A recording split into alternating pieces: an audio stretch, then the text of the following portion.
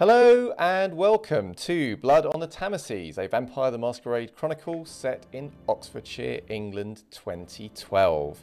And this is the last episode of Season 3 and the last episode of the Chronicle. So a bit of an emotional time, so emotional in fact that the computer cannot handle it and is very sad. So thank you for bearing with us if you have been watching us live. And do let us know if you experience any further technical difficulties as we go. Anyway, without any further ado, with me tonight we have Philip Belly returning for the last time as Silas Shaw, Clan Brewer. X playing Velvet of Clan Ventru. And Carlos playing Theodore Penn of Clan La Sombra. Marvellous. So, we left our brave kindred deep in the New Forest. They had gone there to escort the boonkeeper, Gareth Thomas, as he was going to oversee Helena's trial. And Helena was trying to bring back the head of the bowmen. So we left them in the middle of a fairly fraught combat last session, where the bowmen had dropped from the trees above the heads of our coterie. But before he could get his claws into them, Theodore had grabbed him, plucked him from the air with the arms of the Ahriman. Heroically. Heroically, one might say. And Velvet and Silas had had only a glimpse of this through the kind of the torchlight, which was all very strange and sinister. But what everyone is aware of is that he's been hurled through the air, rolling across the ground to land at Helena's feet. And Helena is going to try and take advantage of this situation and attack him while he's on the ground. And the bowman is already seeming to respond very rapidly to try and reach up, lunge up towards her with his clawed fingers. Now, the coterie were gathered by a kind of outcropping of rock in the woods. Velvet is very much behind the rock. Gareth, the boonkeeper, is sort of behind the rock but peeking out a little bit. Behind both of them is Theodore. And in front of everybody is Silas, who is leaning out quite considerably just to see exactly what is going on. It is also worth mentioning that whilst the night is dark, there is an additional chill now in the air that Silas and Velvet, you all feel kind of behind you. There is something deeply unpleasant about this feeling, something that puts you on edge at a deep level. Silas, you will have experienced this before, but never quite so close as it is now. Just as a quick reminder, who is still carrying any kind of torch? Not me.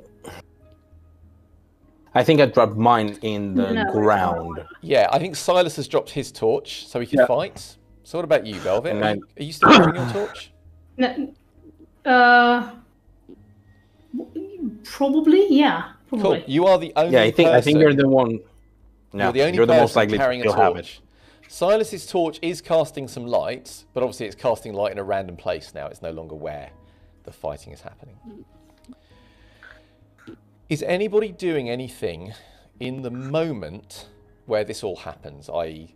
where Helena starts to lunge at the bowman and the bowman starts to lunge up her? Is anyone doing anything, or are you just observing or hiding? I think Theodore is going to start shouting sort of like combat field instructions. Like he's going to consider this a place of engagement, and he's going to start shouting out sort of orders around. So what kind of orders is he giving, and who is he giving them to? Silas, to Silas, go inside the cave and stake the kindred inside. Basically, removing him out of the combat between the bowman and Helena, because he's the one who's closest, and I want him to remove him from harm and place him there. Okay. Which I think makes me closest. I don't want Then, and my next instruction would be to Velvet, as in grabbing his arm and the arm of the herald and say, "Do not let go. No matter what happens, do not let go." we're gonna have to leave soon. Okay. So, Silas, what do you do? Silas will step inside, pull a stick out of his pocket, Okay. and find whichever end. So, Silas, you work your way and duck under into the cave. And as you are starting to do that, two things strike you. One is that you don't have a light source, and it's pitch black in this cave. The other is that you can hear something rattling and banging. Sounds like metal chinking, but also like something banging on a door, something a little bit like that. Thrashing and snarling, and you think immediately that there is probably someone having some kind of fit. And Silas's suspicion, because you've been told to stake a kindred, is that it is a kindred in frenzy. So that's what you're aware of as you're going into this pitch black cave. I can just pull out phone so I have a little bit of light from the phone. So whilst Theodore is starting to give his instruction to Velvet, Helena will lean forward.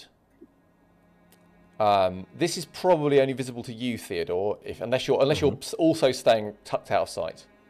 No, I am Okay. keeping an eye on both of them because I need to relay instructions to the others. So you see Helena repeatedly stab the bowman with her knife multiple times, kind of on his body. Okay. Is he moving? Yes, he is driving his hands up through her Okay. chest. And it is clear she hisses in pain. There is something...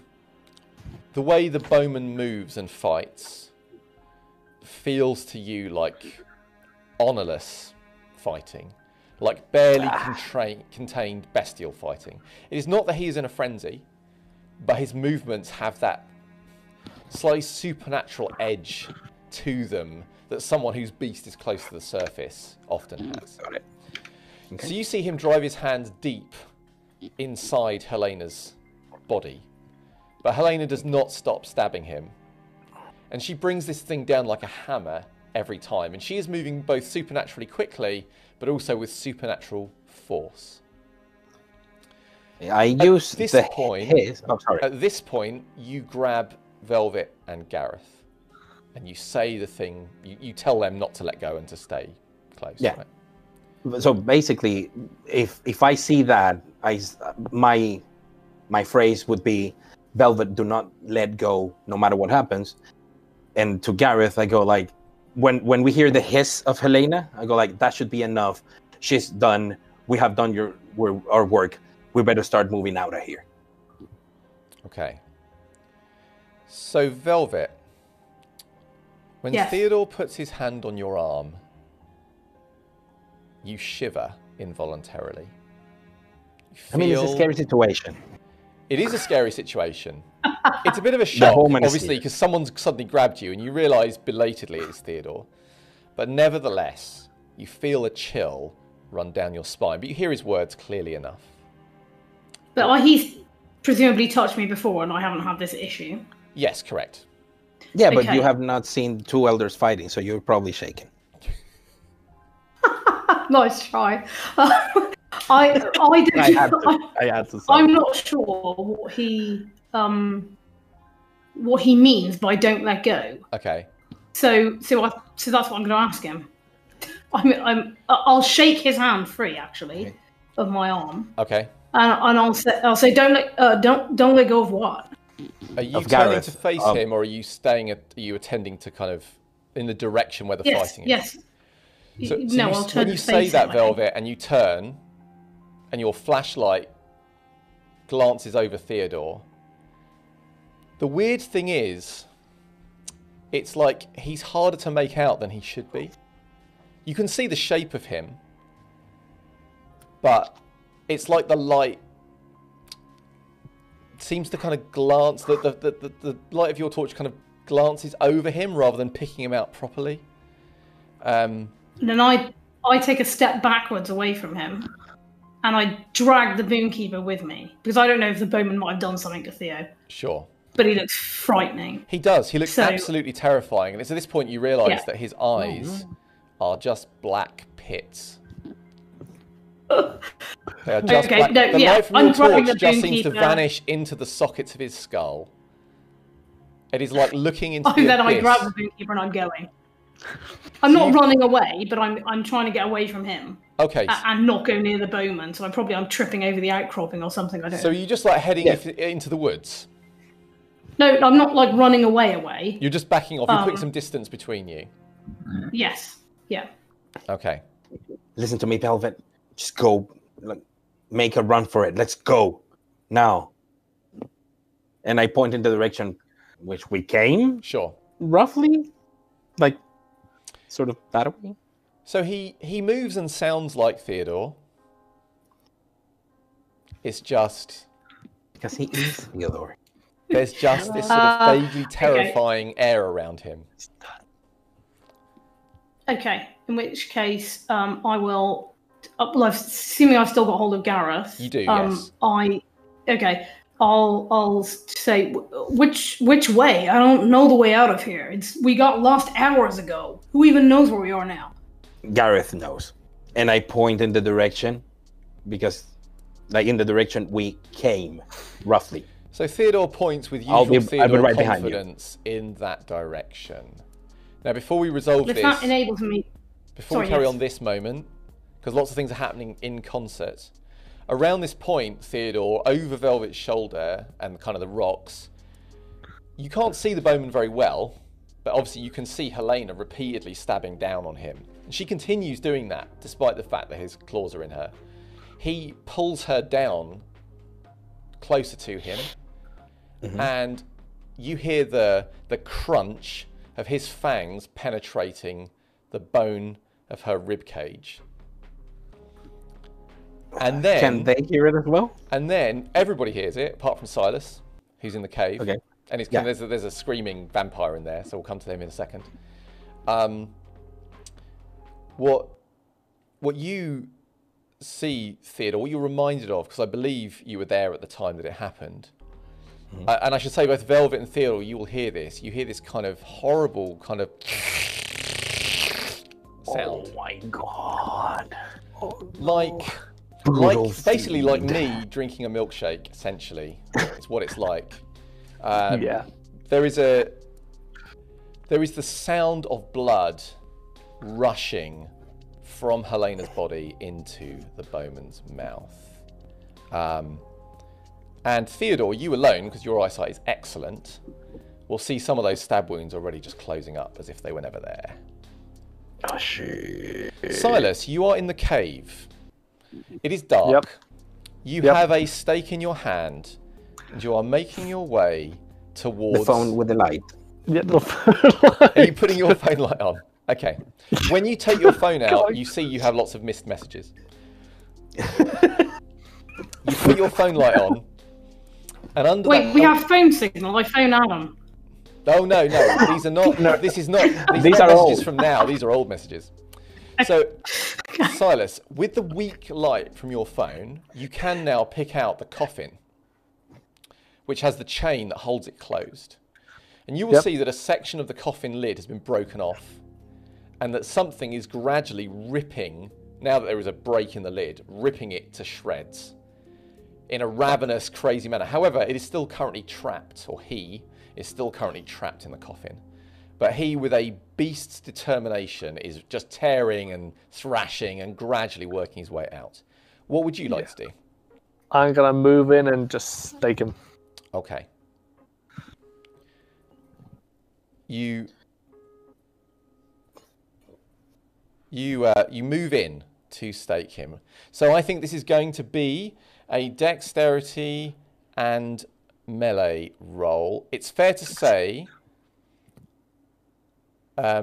that there are some interesting impacts on the difficulty, because in some ways this guy can't move, but in other ways it's very hard to get him directly in the heart with the angle that you have. Anything I should know about your approach, Silas, or are you just going to go and have a hopeful go at staking this person? It's a kind of remembering from, of course, medical knowledge with using medical memories with that I've had, because I've been spending a lot of time with Joanne previously, taking care and remembering where a certain hole was in Samata's armor. Okay. I'm going for that area, making sure to use those to try and that area. Sure. And this needs to be done quick, so I'll rouse. Excellent. So you move forward, phone with its little light in one hand, stake in the other. And as you get closer, you see the kind of the hands clawing out of the hole in your vague direction as you lean in with your stake. I have 5 successes. 5 successes. Mm-hmm. So... And I don't go. And he passes the rouse check. Wood splinters as you drive your stake slightly through the lid, the edge of the lid, to get the right angle. I did as well with my last session have prowess active. I remember. Yeah, I remember. Wow. So it is trivial for you to break through this already cracked lid and drive your stake. You're not entirely sure whether you perfectly stake this thing in the heart or not, but you certainly drive this deep enough into this beaten, wretched creature to stop it moving. Yep. And then I'm moving out. Okay, so you turn, you start to make your way back out. Meanwhile, back outside, Velvet, I believe you were having an interaction with Theodore. So I think I've got Gareth with me, which means I think I'm based on what Theodore said that he knows where we have to go. So I'll call to him, or he's right by me, right? So I can say to him, Gareth, which way do we gotta go? We have to get out of here. Gareth will. Let's see how Gareth does. So Gareth is looking quite worried and like he's slightly maybe in shock. And he will be like, I don't know. You're supposed to be protecting me. I'm just supposed to watch Helena. You're alive, aren't you? We're protecting you. This is. I'll call to Theodore. Which goddamn way? I turn and I point into the direction that I think that I need to tell them to go. It's like, that way, don't stop until you hear me or Silas is behind you. Silas, bring that body with you! And I take my satchel down, open it, throw it in the ground, and take a couple of steps in the way of the bowman and Helena. And watch there, just to interpose myself between them and the rest of the group. So whilst you are saying all of that, Theodore, to Velvet, you become aware that whilst the bowman still has his teeth sank into Helena has stopped stabbing him, by the way. She is slumped against his body. You are aware that a pair of glowing red eyes are now looking in your direction. He currently still has his grip on Helena. He's laying on his back, but his head is still, I should say, his fangs are still in her body, but you can see one of his eyes looking through the darkness at you. So you are taking your bag down. Velvet, what do you do? Wait, so just to check I've understood this properly, this now is looking like the bowman's next target is Theodore. Potentially. Okay. Then I get the boomkeeper, and per our agreement, I leg it in the direction that Theodore pointed. Okay. Nice. I would like you, Velvet, to make a charisma and leadership roll. This is basically to control Gareth. Okay. Obviously, if you want to rouse, you can. And all the normal things apply. I will do that. Silas, whilst that is going on, what are you doing? You'll probably hear Theodore shouting. Yeah, you will be aware that the sounds of combat have stopped. Bollocks. Yeah. That is 3 successes for Velvet. Okay. So, Gareth will decide that Velvet knows what he's doing and will hurry off alongside Velvet. Also, and Velvet doesn't go off into the woods in a direction that Theodore pointed. I should say, Velvet, that when you had that look at Theodore, you could, with the light of your torch, make out the way his arm was pointing, but you had to squint to do it. And there is a kind of after image of him logged in your brain that is kind of scary. You're not helping, Peter. Sorry, it's like the ST code. You have to be a dick. Okay. All right. So, Silas, you'll hear Theodore shouting about bringing the body. It's up to you if you want to or not. The fighting has stopped. What do you want to do? I'm trying to sort of see what's happening there.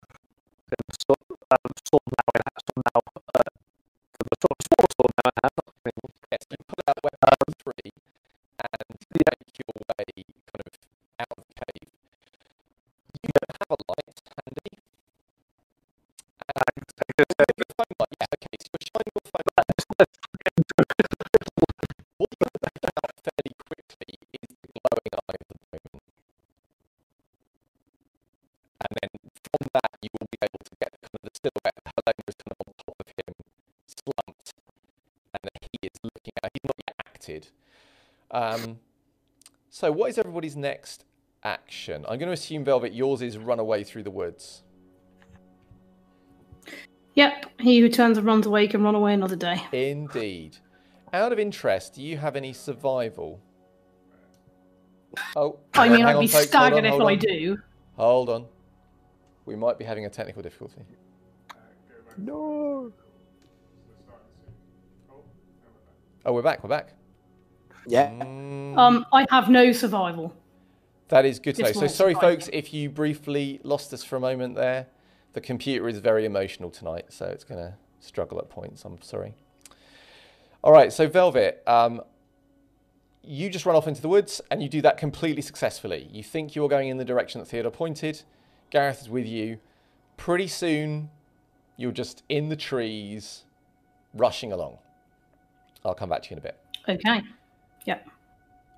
Silas, Theodore, what are your intentions?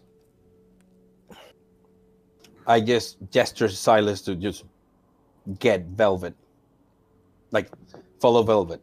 But my action is, I'm gonna use the arms of the Iron Man, extend it through my shadow all the way to where the bowman is. So if I need to approach even further, I will. Sure. What are you attempting to do? Well, I will split. Most of my dice pool is gonna be to start enveloping and surrounding the bowman so I can grapple him, while one arm is gonna go into the bag and grab the jerry cans, and using the cover of the shadows, get them around to where he is. So basically, I'm keeping him at bay. Okay. So you are attempting to grapple him. Mm-hmm. Sure.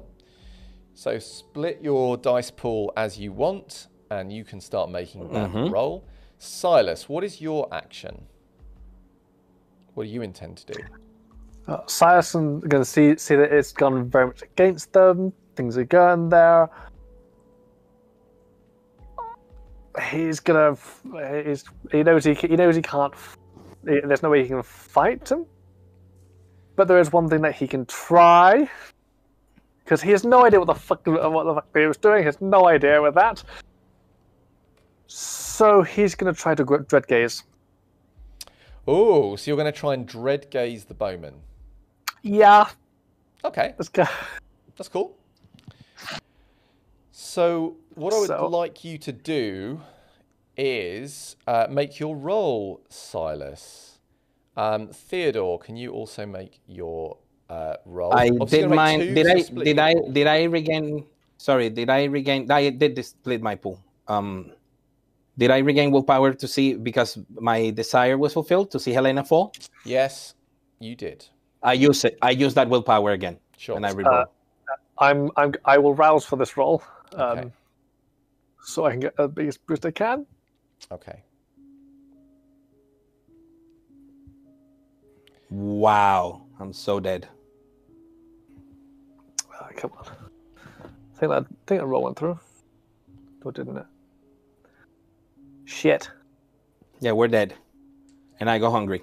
All right, so I'm tell going. me what you got, I went folks. for willpower. Because obviously If he's the making two of you are two dead, I'm se- also dead. Just a bit later on. Yeah, but it's, you were the last man standing. That's the important thing. That's a good reroll. Okay, I have 5 Five successes. successes. him only up. got 2. Okay. That was on the grapple, right? And I got. Mm-hmm. Yeah. That was a shitty grapple. Oh, fuck. What? Oh no. Yeah, it's like, I got 5 successes. Crap. So, Silas, you bare your fangs, and you make yourself as imposing as possible. You remember that you are the blood of the Black Douglas, and that it is in your power to make lesser creatures flee from you. And you reveal your kind of vampiric strength, bare your fangs, let out a cry. Velvet, of course, you will hear this cry echoing through the woods. I run faster. Theodore, you reach across with the darkness towards the bowman. But whereas before you caught him completely by surprise, he is watching you this time. And also he does something you're not quite expecting. Silas, your attempt to intimidate the bowman seems to meet with some degree of success in that he does not spring up to attack you. Indeed, you sense he doesn't run in terror, but he does seem to flinch slightly as if this does give him pause. What possibly mitigates it a little is that some of your sort of majestic demeanor is a little impinged when you see, because you've got your light shining on him, you see this kind of dark shape that sends a chill down you move over to try and reach for him. Now, it's worth saying at this point that I think, Silas, you will realise that this is coming from Theodore at this point. Yep. Yeah, This kind of stretching very past apparent. you. It's pretty obvious. And it scares you. Not enough to stop you doing what you're doing, but enough to maybe take some of the edge off it. Because it's hard to scare other people when you yourself are thinking, oh, what's that? The bowman does recoil, but what he does, you see him, he pulls his hands free. He's watching you, and Silas and Theodore, you both get the sense, no longer purely as prey. You have obviously escalated to something more than that in his eyes. Before, when he was there, there was a cool kind of dispassionate thing. There is a more animalistic wariness around him now. But what he does is he wraps his arms around Helena's body. You can still only see one of his eyes because he's still face smushed into her body. And then he just seems to sink and descend into the earth, taking her with him.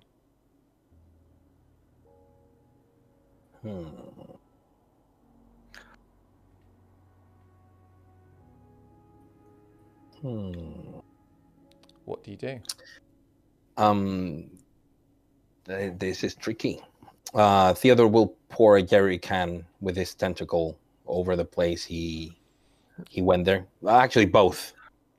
Okay, so soaking Silas, the earth as much as possible. You see 2 jerry cans seeming to move in the dark, and you'll hear the sound of, gasoline pouring out onto the space. I'm gonna see if I can grab the torch that I dropped and find my fucking claymore because I want a sword. Yeah, you run and grab the torch. It is still and quiet, but it does not feel safe here at all. Yep, that's why I want a big one. Theodore, you have emptied both jerry cans by the time Silas has collected his sword in an area kind of over where you think they were. And you can see exactly sort of where they went into the earth. So yeah, it's like basically like using the tentacles to dig a little bit. I don't know. He went there. I will just make a little puddle and light it up from afar. Okay. With a bullet at a distance. So you move back and leave that fire. And you fire your gun, and immediately there is a roar of flames. So Silas and Theodore, this will provoke your beast to want to run. Yep. Difficulty is not super high though, because neither of you are that close, but it is nonetheless a sudden rush of flame in your immediate vicinity. Yep. So it's a frenzy roll. It is a terror frenzy roll, yes. So it is your current willpower with obviously humanity. My bonus current dice. willpower plus humanity.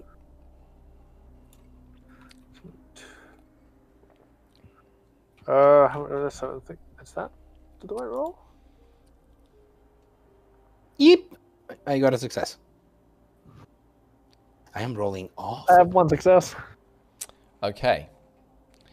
So the two of you immediately flee. Excellent. You see the flames go up in the space where they were. Part of your mind, as it recoils from the fire, also thinks, you're in a forest. This could get really bad. Only you can prevent forest fires. I mean, Yeah, however, you have that power. Fuck it. you don't think much Yeah. more about that because you are both fleeing. So I'm going to spin forward a little bit at this point. Because what happens is a significant amount of the night passes. I say a significant amount, I mean like half an hour passes, maybe an hour, in which That's long. Theodore and Silas run through the woods until such time as they are definitely, without doubt, clear of those flames and safe enough that your beast says, this is okay now. This is fine. You don't run in the same direction, of course. You just run away. It is worth saying, despite the fact that you were in a terror frenzy, Silas, you have managed to hold on to your claymore because your beast is a caring beast. And were you carrying the dude, or were you not carrying the stake? No, he dude? didn't carry the dude. No. He never picked him up. No. Nope. However, your beast cares less about your phone. You have dropped that. Theodore, you will still be carrying your gun. Just so as you know. Mhm. So you will both find yourself somewhere in the middle of the woods. Velvet, for slightly different reasons, you will find yourself somewhere in the middle of the woods. And you are, of course, lost. I'm very angry because it's a problem I can't resolve by throwing money at her. Yeah, it's completely outrageous. Yeah. So just in general terms, what are your characters intending to do to resolve your lost in the woods situation? I start navigating my way towards the cars, but I start shouting out, looking for the guys. Sure. I'm gonna do the best I can. As no survival skills either, so he's gonna do the best he can from memory of Okay. just what he knows.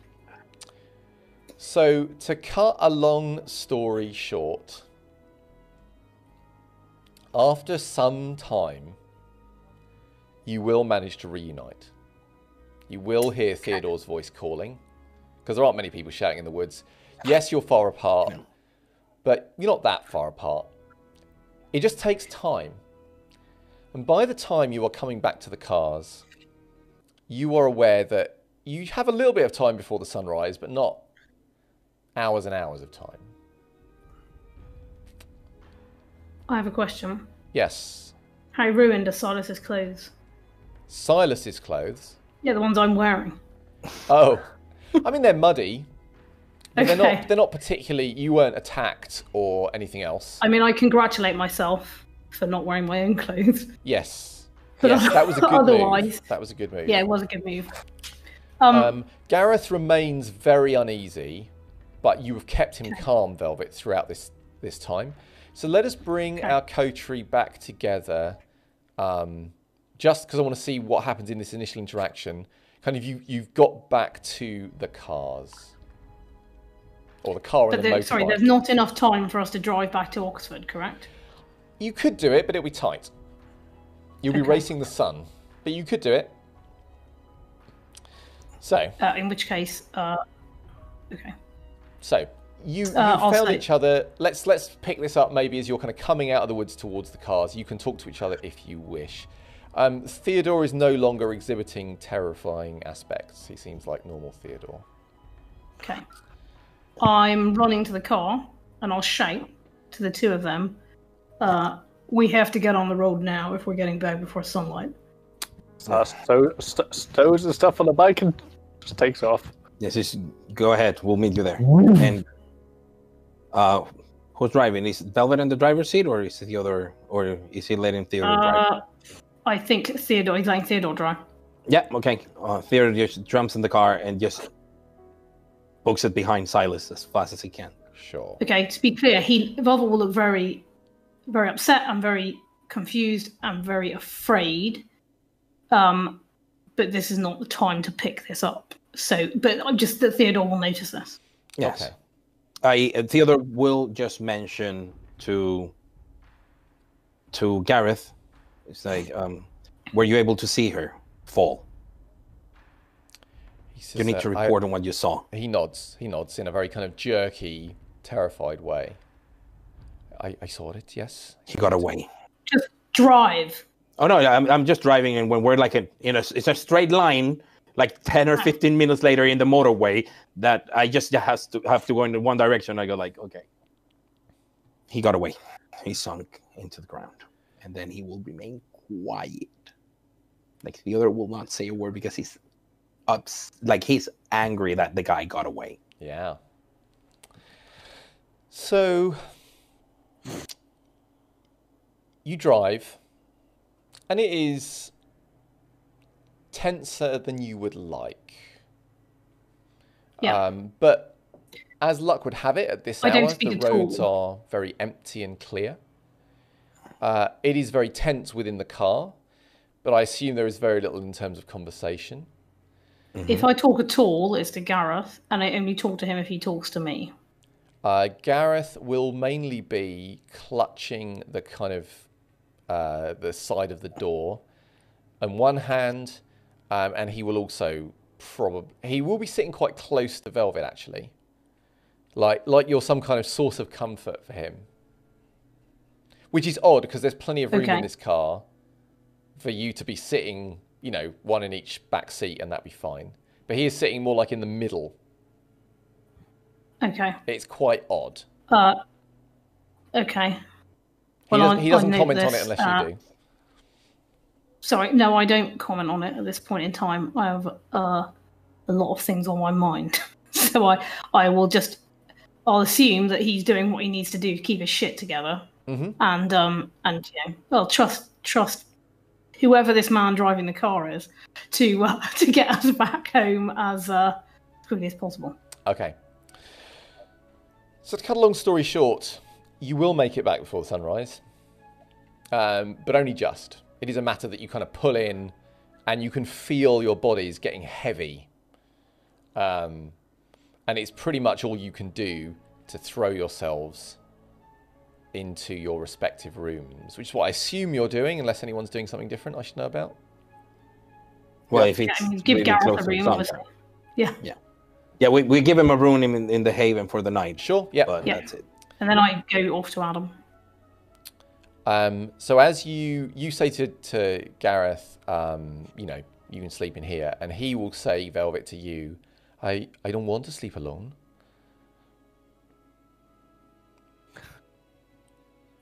I'll say, what, do you normally have someone that you sleep with? He says, not after tonight. I don't want to be alone. He looks at you with pleading eyes. I'll say, well, I can't stay in this room with you. I have somewhere else to be. So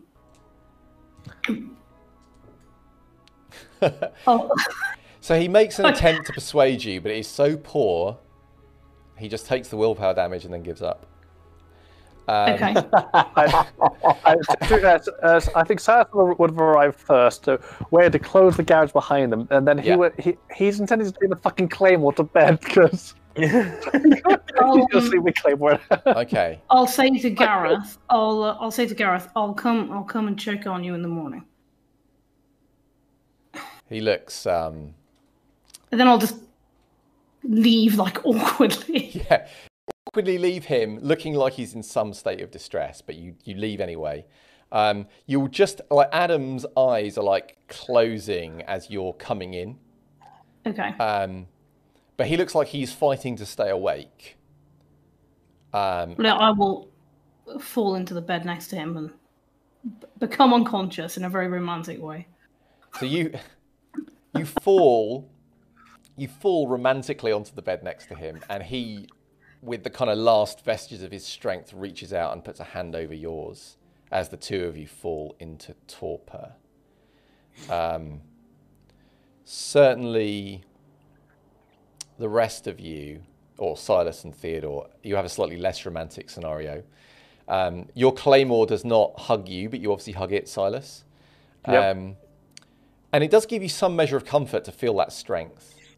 And also to know that this terrifying figure, this bowman, who is actually, you realise, some kind of weird relative of yours, that you were able to make him recoil from you in some manner. And that does give you some solace, but it doesn't entirely shake that image of that single red eye staring at you, like something that could be fed upon as you fall into torpor. And Theodore, of course, you are frustrated. The darkness, which had served you so well and enabled you to toss him like a rag doll, was not quite up to it at the end. And that is frustrating. And you too will fall into torpor. So I imagine there is at least one scene we need to play between the coterie the next evening. Indeed. Before we move Yeah. into a slightly different time frame. So sorry. Yeah, shoot. So if Go on. anyone wants to talk about, obviously make your rouse checks. Should it be Do we relevant? are we regaining the willpower or anything like that, or are we not? Oh, bothered? yeah. Not immediately. Okay. After this Damn. scene you will, but not immediately. Oh boy. Oh, I pass. Whew. Oh, good. I'm nice and hungry for this conversation. Me too.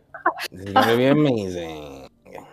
I just to say, I'm not engaging in this conversation until Gareth has gone home or like left Yeah. for the evening. Yeah, which I that is assume exactly. I would wake up, and immediately before even shaving or anything, I would go to Gareth's room and make arrangements for him to be taken to wherever he pleases. As staying here is not an option. Yeah, until well, the end he of the will tell you that he needs to go and report to the knights, so he will be being sent. He will get transport to go there because he has to tell them what he saw. I will just check if he's okay in the not in the morning, in the evening when we get up.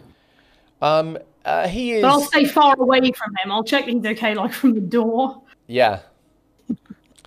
Just as a quick check, you said you were very hungry, Velvet? How hungry are you? Oh, I'm hungry 3. Oh, okay. It's okay, yeah. It's fair to say Gareth seems quite keen to get out of here. But he will politely answer your requests, but he answers them in the manner of a man that is slightly nervous of offending his hosts. And he will happily accept transport to take him elsewhere.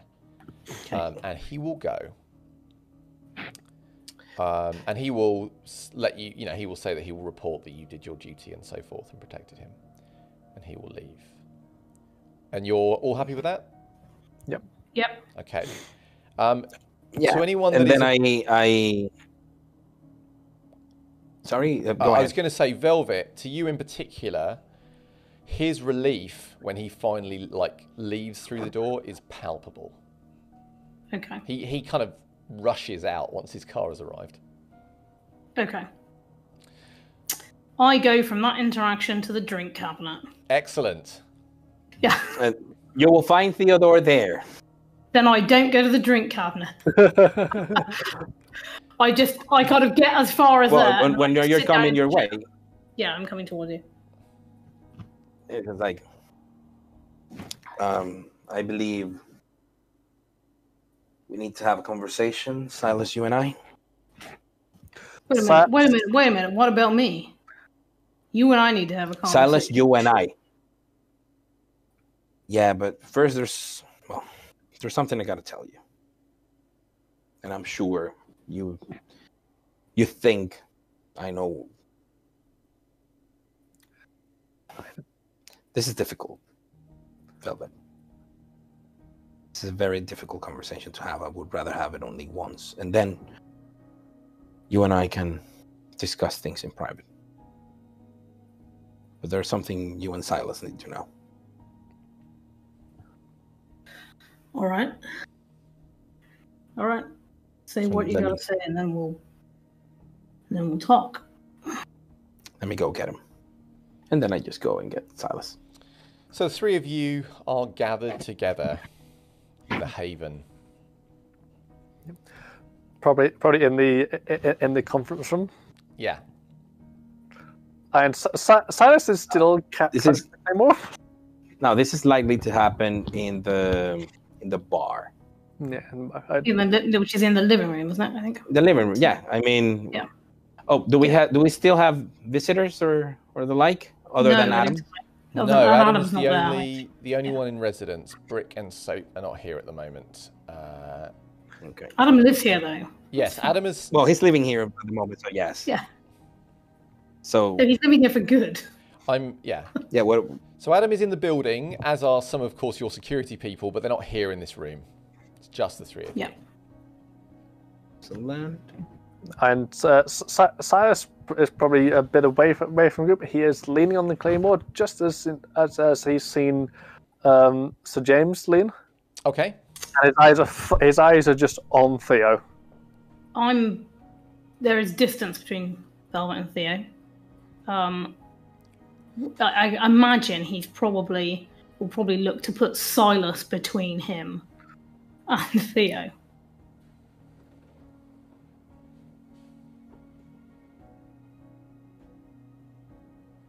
So there's something you both need to know.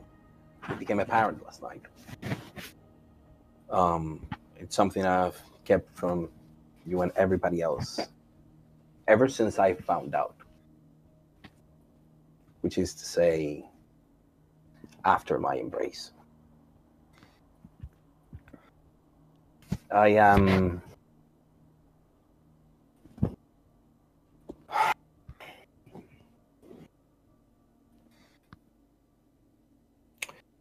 when I was taken to Oxfordshire, as you know, I was a ghoul of the Ventru, and I always thought that I was just going from ghoul to death of metal.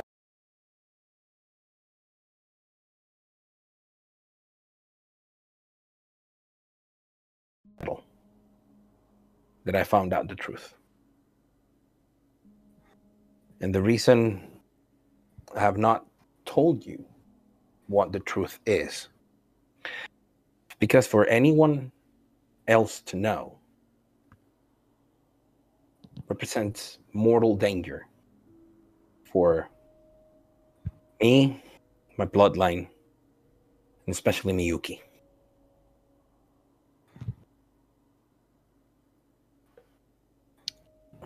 Meliora, Isabel, and I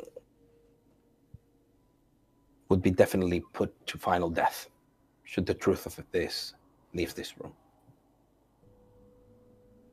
And Miyuki will be discarded immediately without a second thought. So I would appreciate that, regardless of your personal feelings on the matter and how you feel about me for this, understand how delicate the situation is. Meliora is not the child of Sir Enolf von Basenheim. Well, who is she the child of then? We do not know. She was forcibly embraced. And Sir Enolf took her and Isabel under his care and has been taking care of them ever since, lying to the other knights of Oxfordshire about their origin so their lives would be spared.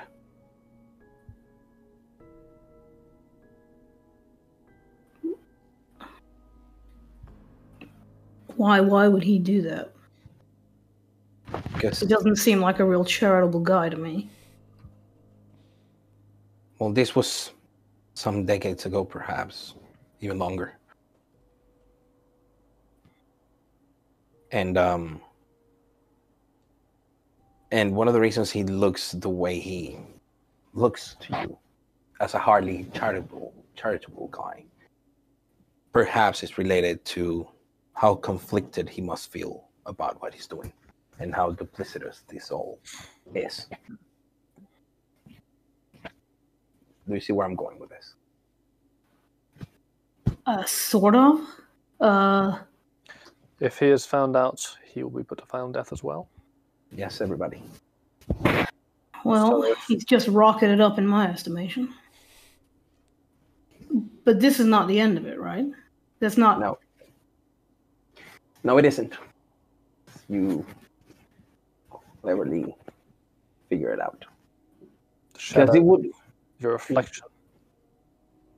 have been really easy for Enolf to do this with pretty much anyone else. Of any bloodline, even. Take a Malkavian in your ranks, and instead of faking them being your child, you'd probably talk to Sir Gansuk, right? And had we been Toreador, then the line of Thomas Delamore could have been invoked. However, we are not we do not belong to any of the clans of the Camarilla. Script Titans on the Claymore. Even though I have spent my whole on life amongst the Camarilla, especially the Camarilla of Oxfordshire, I am La Sombra. And the shadows live within me. Was it you, Meliore? Is Takehisa's men? Yes. It was my shadow and her mastery over it who managed to help defeat him. That's why you didn't want me causing trouble when we first met. No. I didn't want you causing trouble. Because you were a member of my coterie. When we met, I didn't know. I thought it was Ventru. When we did our trial to earn our coin for the Southern Gatekeeper, I believed myself to be Ventru. When we presented ourselves and gave our oaths, I gave my oath as a Ventru.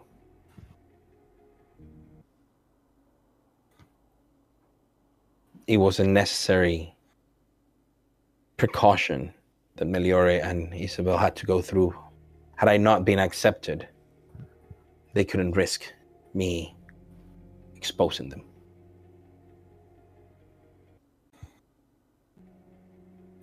So, being a La Sombra, is there anything else other than Mastery of the Shadows that you can do? Well, It is. I know very little about my clan. Very little. Actually, I know more about my clan from the time I spent fighting against it in Tokyo than what Meliore or Isabel could teach me, because they have also been separated from the clan ever since the inception. Ever since they could. Ever since Meliore could escape. Ever since Enolf took them under his wing. but Drogo didn't give a good goddamn about the Camarilla. Why not No. tell him the truth? Because the La Sombra have been associated with the Sabbat for centuries. It would have been really easy for anyone to say they're not to be trusted. Their blood cannot be trusted. But if you ask me, even though I am La Sombra, I think it's the fact that Meliore, Isabel, and myself are refugees, after a fashion. It's the main reason that we are such a tightly knit bloodline. we're different from the rest of the Ventrue, even though we mingle with them and spend every waking moment. We live the Ventrue.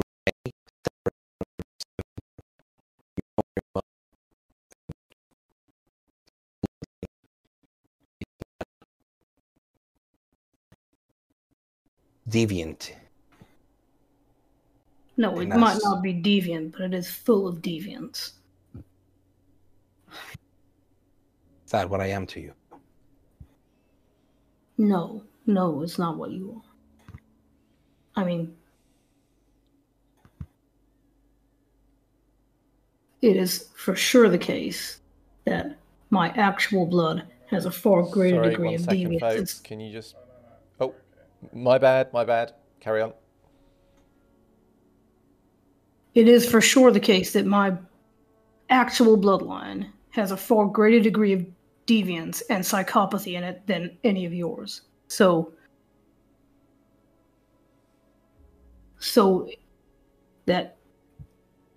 no, I don't think that about you. I'm shocked. That's all. My clan does and not. And I'm angry because your argument in your context is so fucking reasonable. I'm sorry, Velvet. So now I can't even be mad at you. Because it's like we've been in the same situation this whole damn time. Yes. Except I poured my heart out to you and you didn't do that to me. You do understand why I couldn't. Not even Miyuki knows. Not even her. She cannot know, Velvet. She cannot know. She doesn't know Melissombra. She still believes she's the ghoul of a Ventrue. What is your plan? I mean, sorry. No one can know. And no one better than you, Velvet.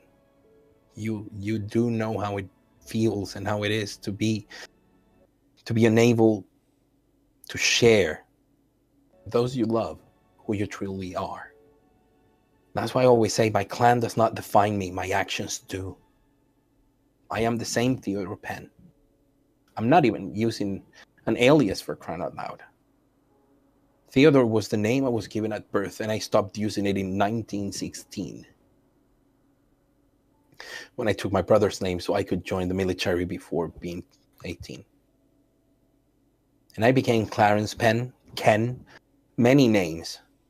And now, for once, in over a century, I can go back to be Theodore. And I have found friends, two true friends, allies that will have my back no matter what. And they can be safe in the knowledge that I will have theirs.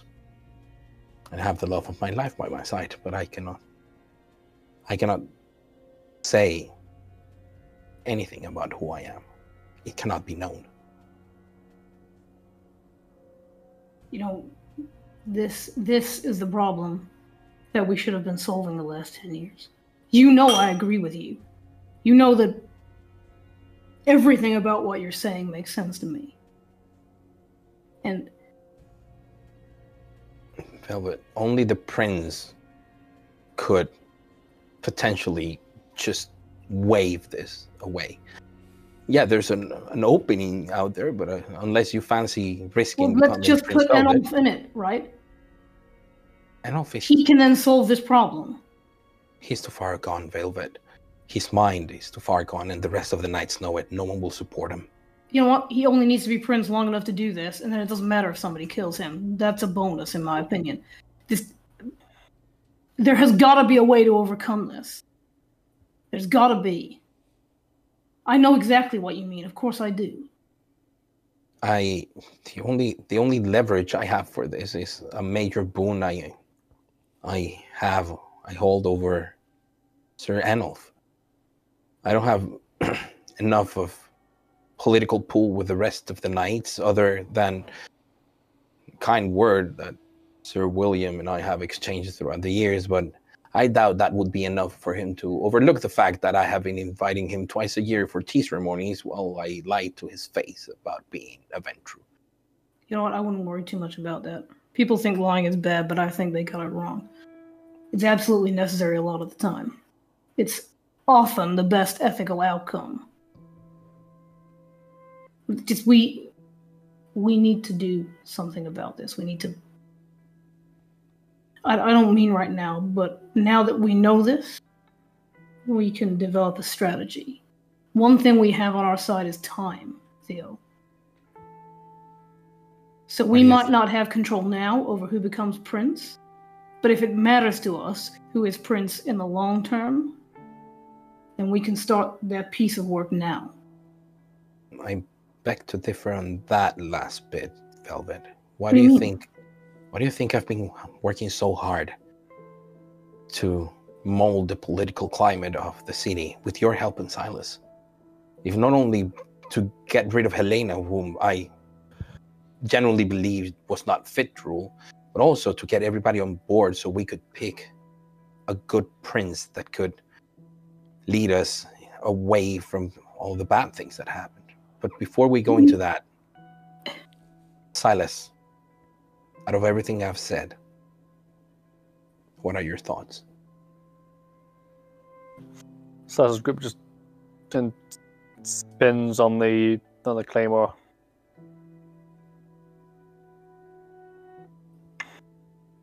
Picks up and just shoves the tip into the floor so it stands on its own.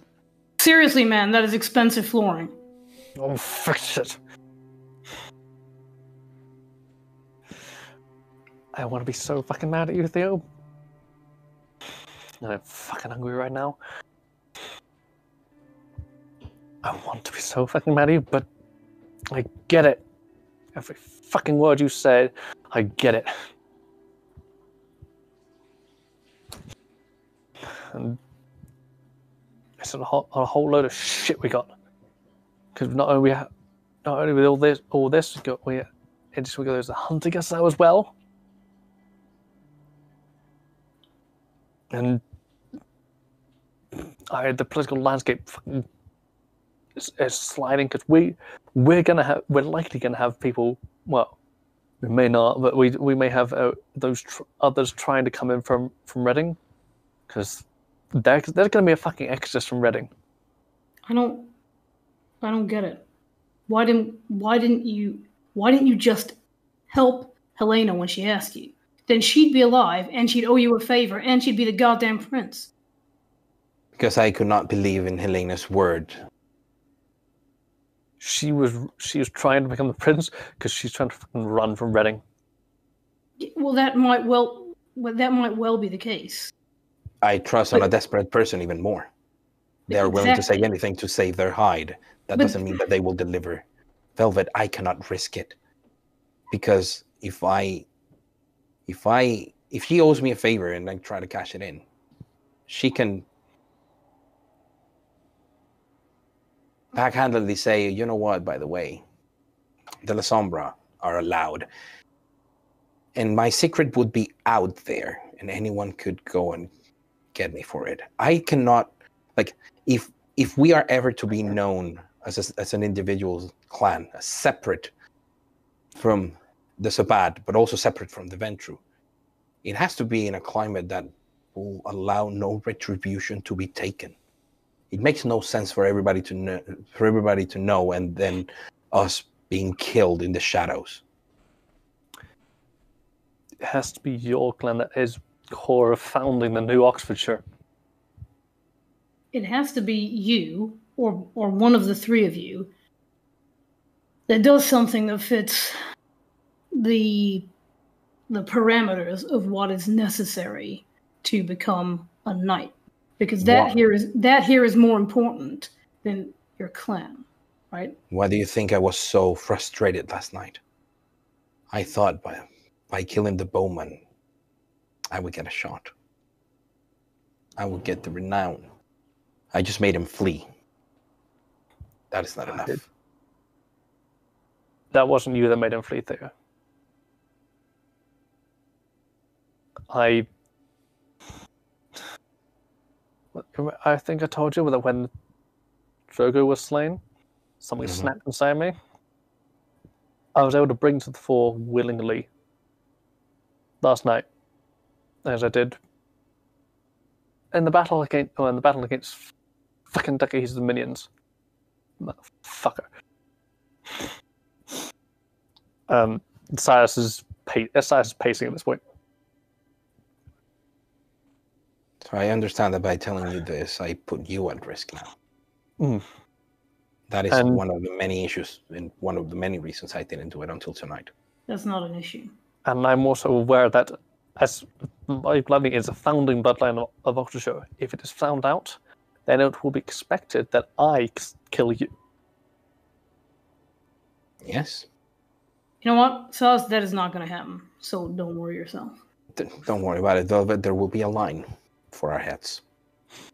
But you know what, Silas? If you're the one that comes on that day, it'll have to be the two of us you kill.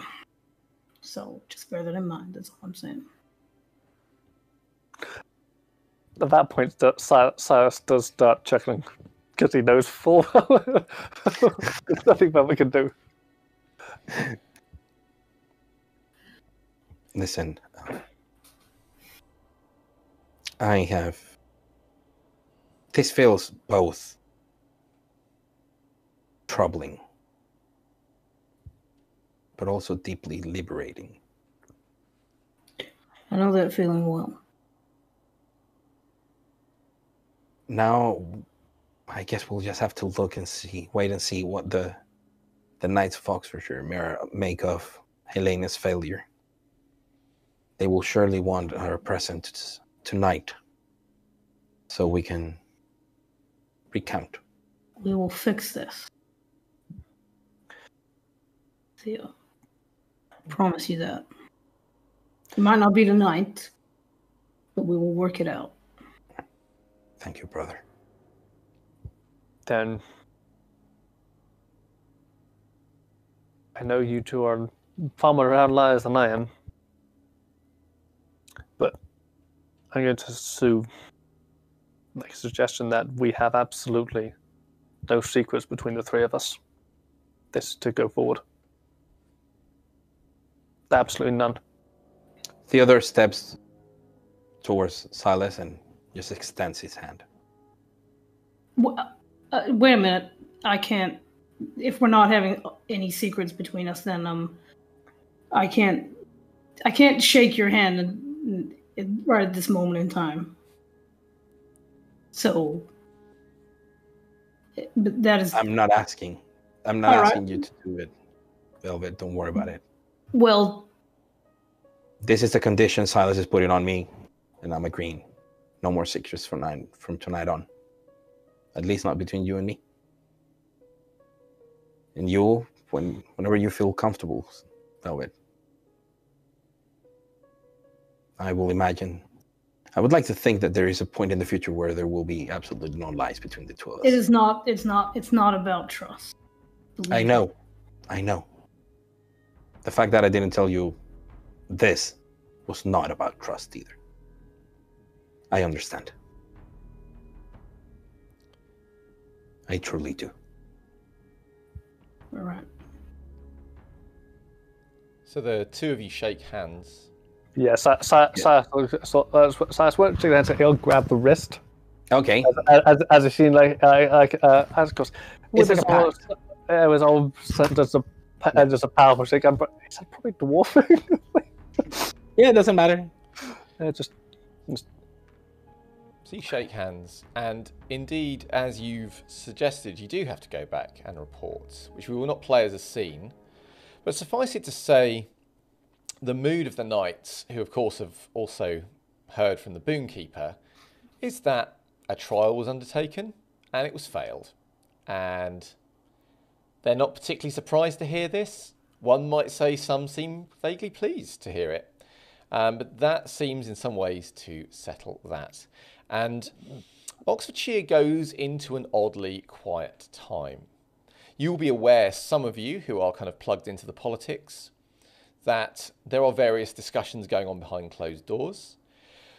There is a sort of waiting game, wondering if anyone else will be foisted upon the city or will turn up trying to claim dominion. But certainly for the next few weeks that start to spin forward, no one does. you will be aware that, of course, it wasn't just Helena who was going to be trying to get into Oxfordshire. It was also other kindred from Reading. However, when Helena fails her trial, the other kindred from Reading, with very few exceptions, do not push to become members of the domain. One of the only exceptions to that is Brona Hughes, who will commence that path into getting in. Can I support that? You certainly can. You certainly can. Now, it's worth saying Brick's that friend. some of you have some people you want to speak to that is going to kind of take place at various points kind of over the next few months in some cases.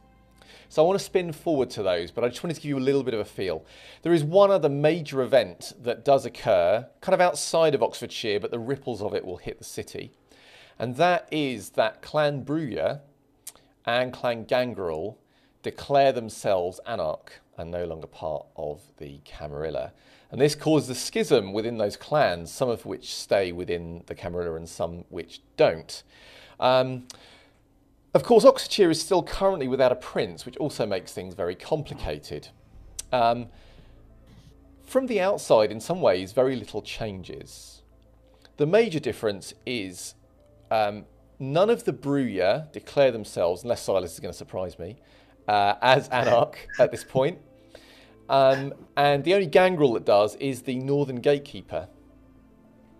But in Oxfordshire terms, if you're a citizen of Oxfordshire, that is way more important than whether you're part of the Camarilla or the Anarchs. And so providing she does her duty, at least until there is a Camarilla prince in charge, nobody makes a big fuss about it. But Velvet, you will become aware that there are Anarchs in the city. Amongst them is Brick and Brona, and they will be taking up residence in the north. But they continue to serve the city as is. It's an odd thing because most people don't comment on it, but those who do care about such politics, it does become a very quiet issue behind the scenes. However, for you, your duties carry on pretty much as was. So I want to spin forward to a few scenes.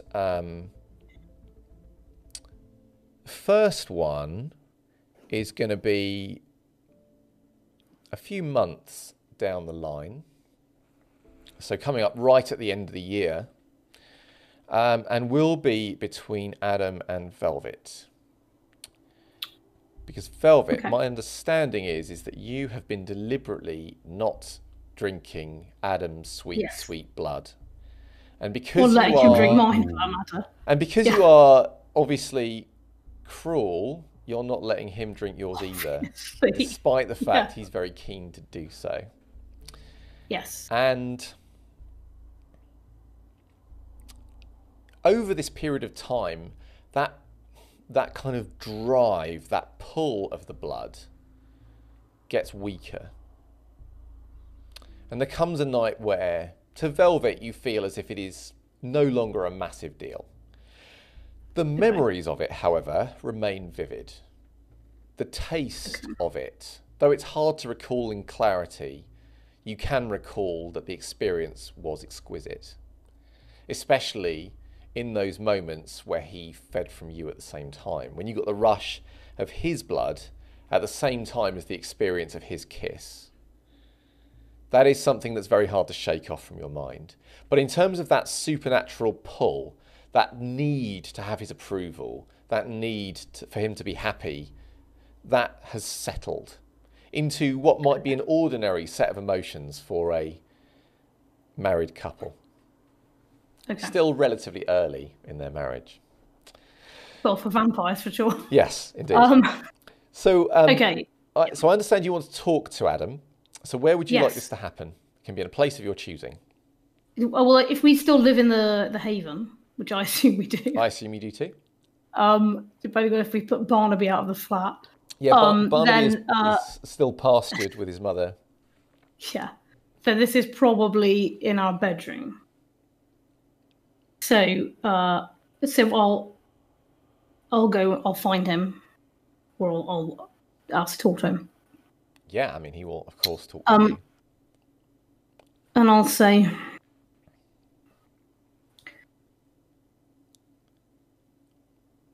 You remember back when I first told you that that I wanted to stop sharing blood with you. I told you that I thought it would change how we felt. Yes, I remember. Of course, I remember. I didn't fully agree with you, but I remember, and I've stuck to what you asked. How do you feel about it now? Well, You feel different?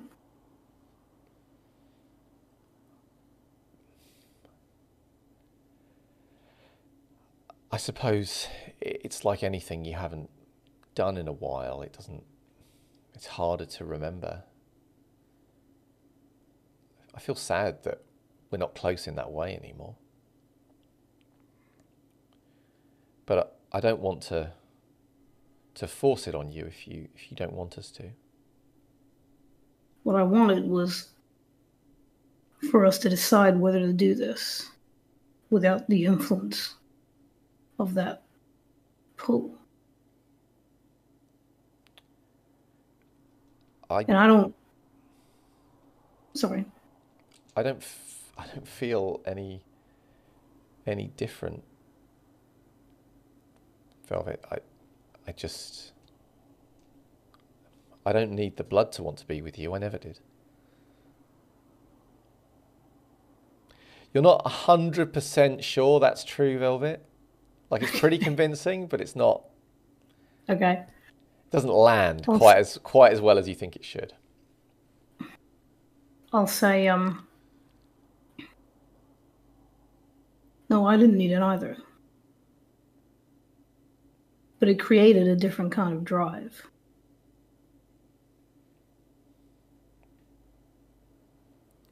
I've never experienced anything like it. I mean, before or since.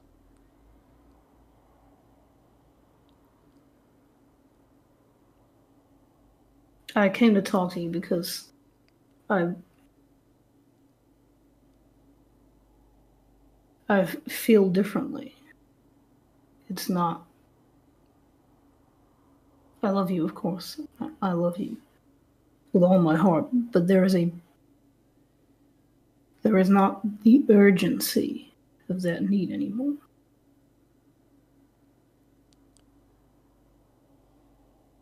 And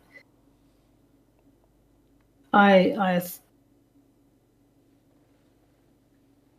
wanted us to decide together whether that is something that we want back or whether it's for the best that is gone. But if you don't feel that difference, then I don't know what to think about that. What if we had a compromise? What if we stay as we are, but maybe on our anniversary we do it then, just once a year? I don't see. I know you don't want it to define us, but I don't see why we can't at least share that together in the future.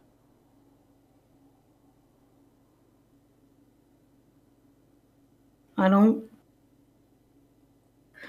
want to do anything that puts us in danger.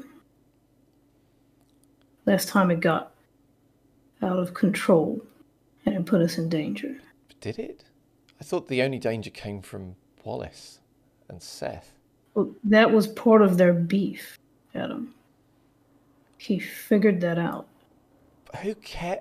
I don't care what they think, what they judge. I care about what you think, Velvet. I only care about them when they're here, and they're not here anymore. Are they? No, they're not here. Then we're free, aren't we? We are. But free to do whatever we want. And then he'll kiss you to make the point. Well, that rather makes the point. Um, okay. Well, I will kiss him back. He seems pleased with this development. And I'll say, all right. It's a good compromise. And it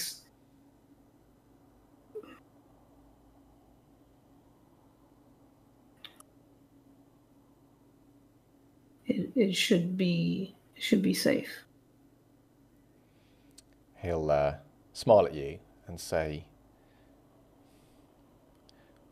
we're always safe when we're together. It's other people that make us unsafe. That's all I've ever wanted, was for us to be left alone. That's why I'm nervous. I don't want to do anything that might upset that. We have that now, right? Nobody's bothered. And you know, I wanted to ask you something else. Yes? You know, all of this, all the trouble that we've had in our life together, it's all been because of how this world works. It's all been because they have all of the power and they have all of the resources and they are going to live forever, so there is nothing for us. There's no place for us. And I don't think, Adam, that I can just stand by and let that happen anymore. Well, now you're making me nervous. What are you thinking of doing?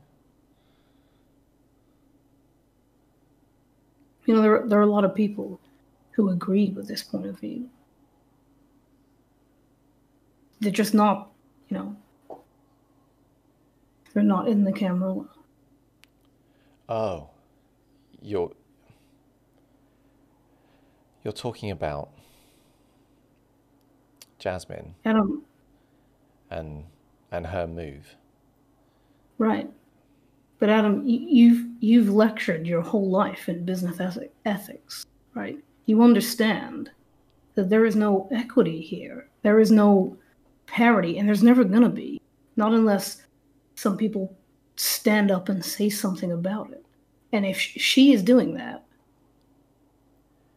and other people, I have to be careful, Velvet, because my sire is under Rafe's protection, and Rafe is strongly in support of the Camarilla. If I openly support the Anarchs, I don't know what he would do.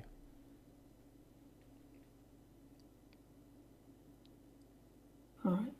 I'm not sure what he would do if you openly supported the Anarchs. I don't know about Meliore or Isabel. They've never been vocal one way or the other. They always seem more Oxford focused, like most people. But Sir Rafe, I know Sir Enolf is very opposed to the Sabbat, but I don't think he cares much for the Camarilla. But Sir Rafe, he does. I know that. Of course they care, Adam. It's their power structure, right? If they don't have that, there isn't anything to. Anyway, it doesn't matter. I'm not. If you want to do this, I mean, it will worry me, but I'd stand by you. But I don't think I'd dare declare myself. I think it would put me and my sire in jeopardy.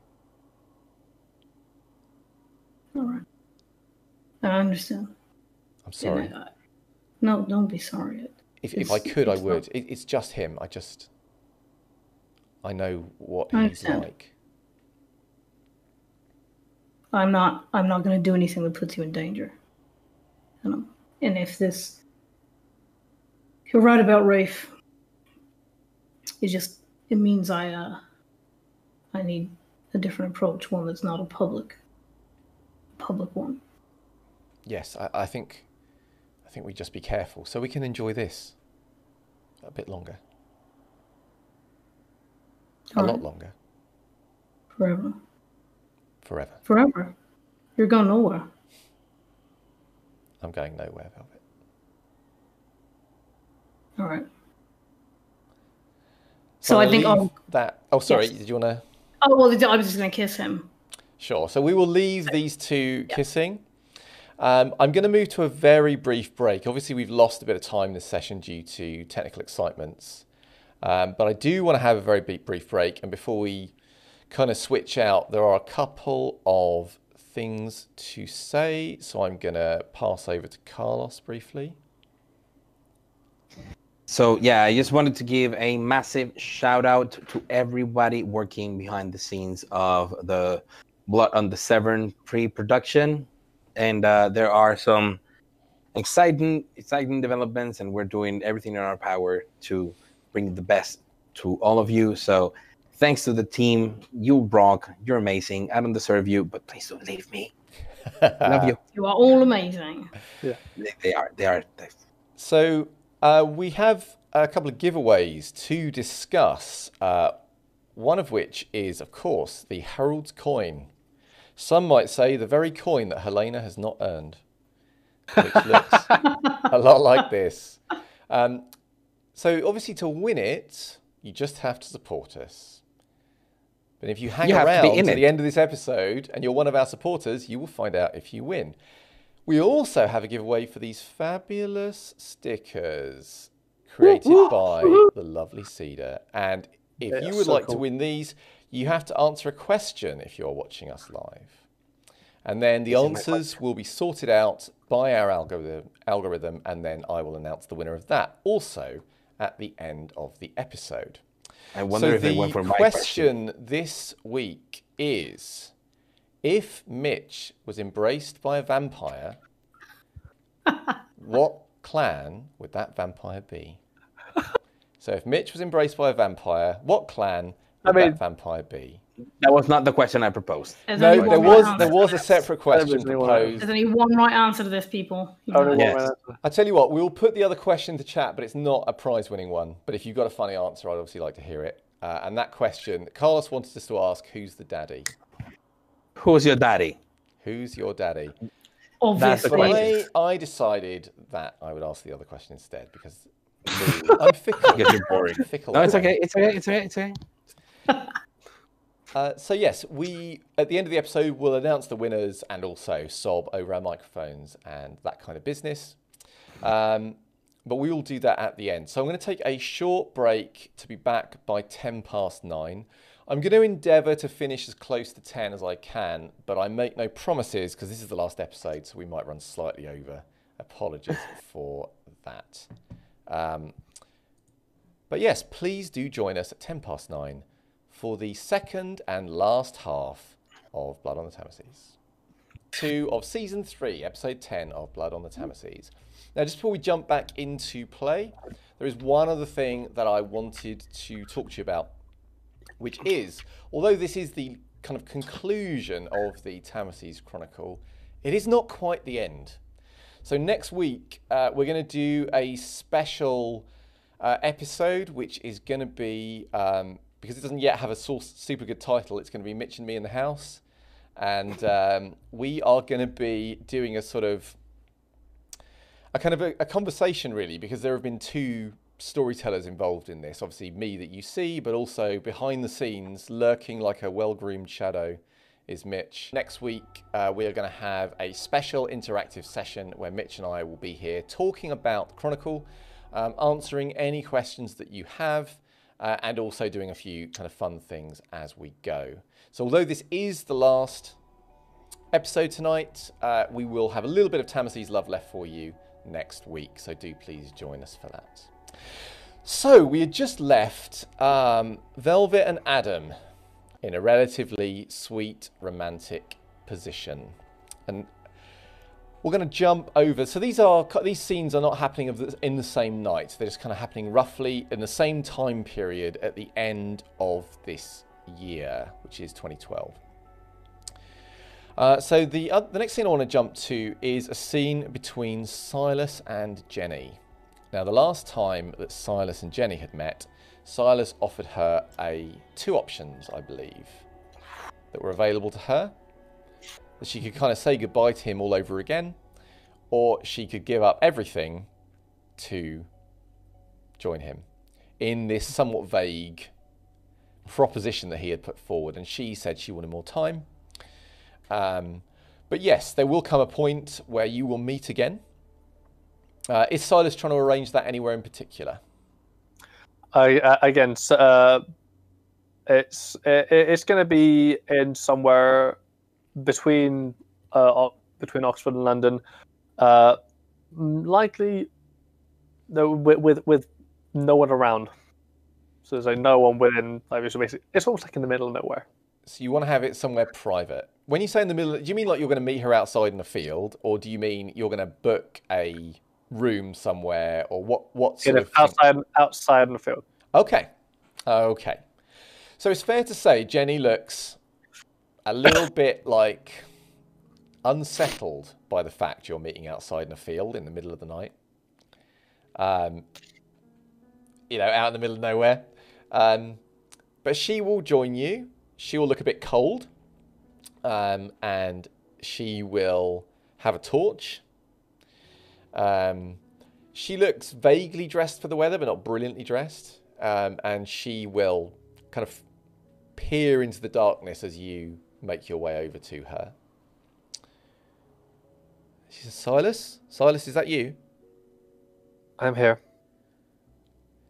I think... She looks around. I thought maybe you were joking. No.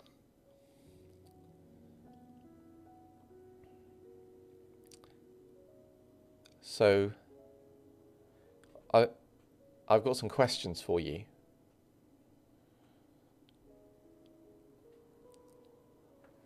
You said last time we spoke that you're not the way you used to be. No. You said that your body doesn't... Well, you said that things don't hurt you as much as they used to. No. And you said, well, that you're not getting old the way the rest of us are. No. If I come with you, will that be true for me as well? Not in the same way as I am, because there are things that will need to be put into motion that I can't put in until you're ready. But they will take time. How long? We're talking a decade, but during that time, you will not age. No, that's no good, Silas. I can't. You will not age that time. Wait. I won't age during that time? No. Silas, you could be you could be a trillionaire. You could... I mean, people would pay anything for this. Anything. Silas pulls out a photo. That's what they send after us, and shows the photo of the harpoon weapon. She looks alarmed. They won't pay for it. They take us. You're telling me that you have a way to make it that I won't age? Yes. For how long? I mean, how long do you not age for? Forever. She looks at you for a long time, like she's trying to see if you're just winding her up or something. I assume you are trying to be persuasive. Are you using presence, or are you just... if she's looking confused by that, as us will go. Also, other things are capable. Then he's going to soaringly over, do a couple of... It's very obvious, throwing a few flips and land directly behind her. Okay. Bang. So you leap superhumanly high into that. You sail over her head, vaulting, almost as if you were back in one of your TV shows, to land behind her. And she jumps and spins around and looks amazed. She says, this is incredible. Hang on a minute. She goes and shines her torch where you were standing, and she puts her boot on the grass, like she's checking to see if there's anything there. And then she goes over to where you're standing and like shines her torch there. She says, this is real, isn't it? This isn't special effects. No. There's no special effects. She looks thoughtful for a long time. Okay. So you're saying that if I go with you, I won't age anymore and I'll be able... She looks up and then looks down at you again. I'll be able to do things like that. In time. You may do other things. Okay. Okay. I'm in. I want to make sure it's really true, but I'm in. Sounds good. Just so you're aware of how this started with me. Do you remember Robert Sherman? She kind of blinks a few times. She says, yeah, of course I remember him. You remember when I saved him from that car wreck? Yeah, I remember. It was all over the papers at the time. That was the first time that I met the one who changed me whilst I was recovering in hospital. So there's someone else out there who isn't getting older either? There are many others. That's why I said when I showed you that photo that they hunt us. There are many more. Much older, much more powerful. This is like proper conspiracy theory, you know? It is. So, come closer. She'll come closer. There's that. See these teeth here? Check them. Okay, she will examine. She'll look a bit puzzled, but she'll shine the light on your mouth and she'll lean and look. Yep. Touch them. Gone. You sure? Okay. Yep. She'll touch your teeth. So you are sure? You'll feel her fingers on your teeth. Now, I'm assuming that Silas, because obviously this is forward ahead in time, I'm assuming Silas is well fed before he came out for this. Oh, he's very well fed. So you don't, you're completely in control of yourself. But to have mortal blood, basically a membrane of skin away from your fangs, it still tickles. Like there's still that urge. But you can handle it. But yes, she feels your teeth. So there's nothing there? She says, well, there are teeth there. Fangs slowly lower. She will, of course, freak out and jump back. She goes, oh, shit. She looks very, very alarmed and she backs away quite significantly from you. And they slowly withdraw.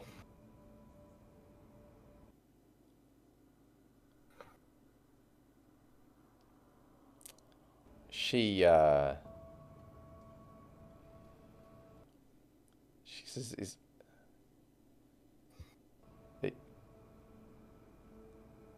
is that why you don't age?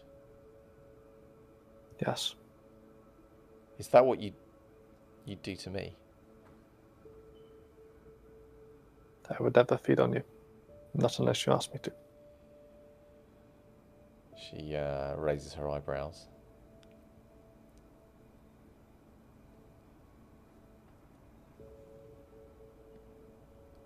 I don't know, Silas. I don't know what to say.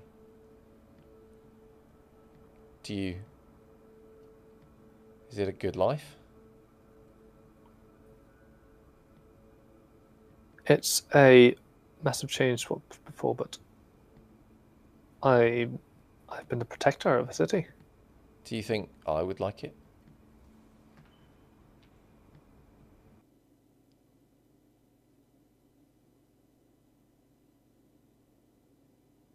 I certainly think you would.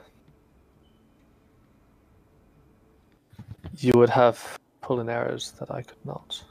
You could swing many things that I can't. Okay. Okay.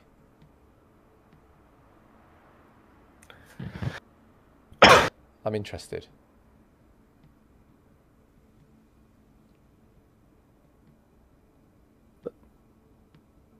I will need permission from those stronger than me to do this full transformation. So it's a different kind of path that you would have to take on this tonight.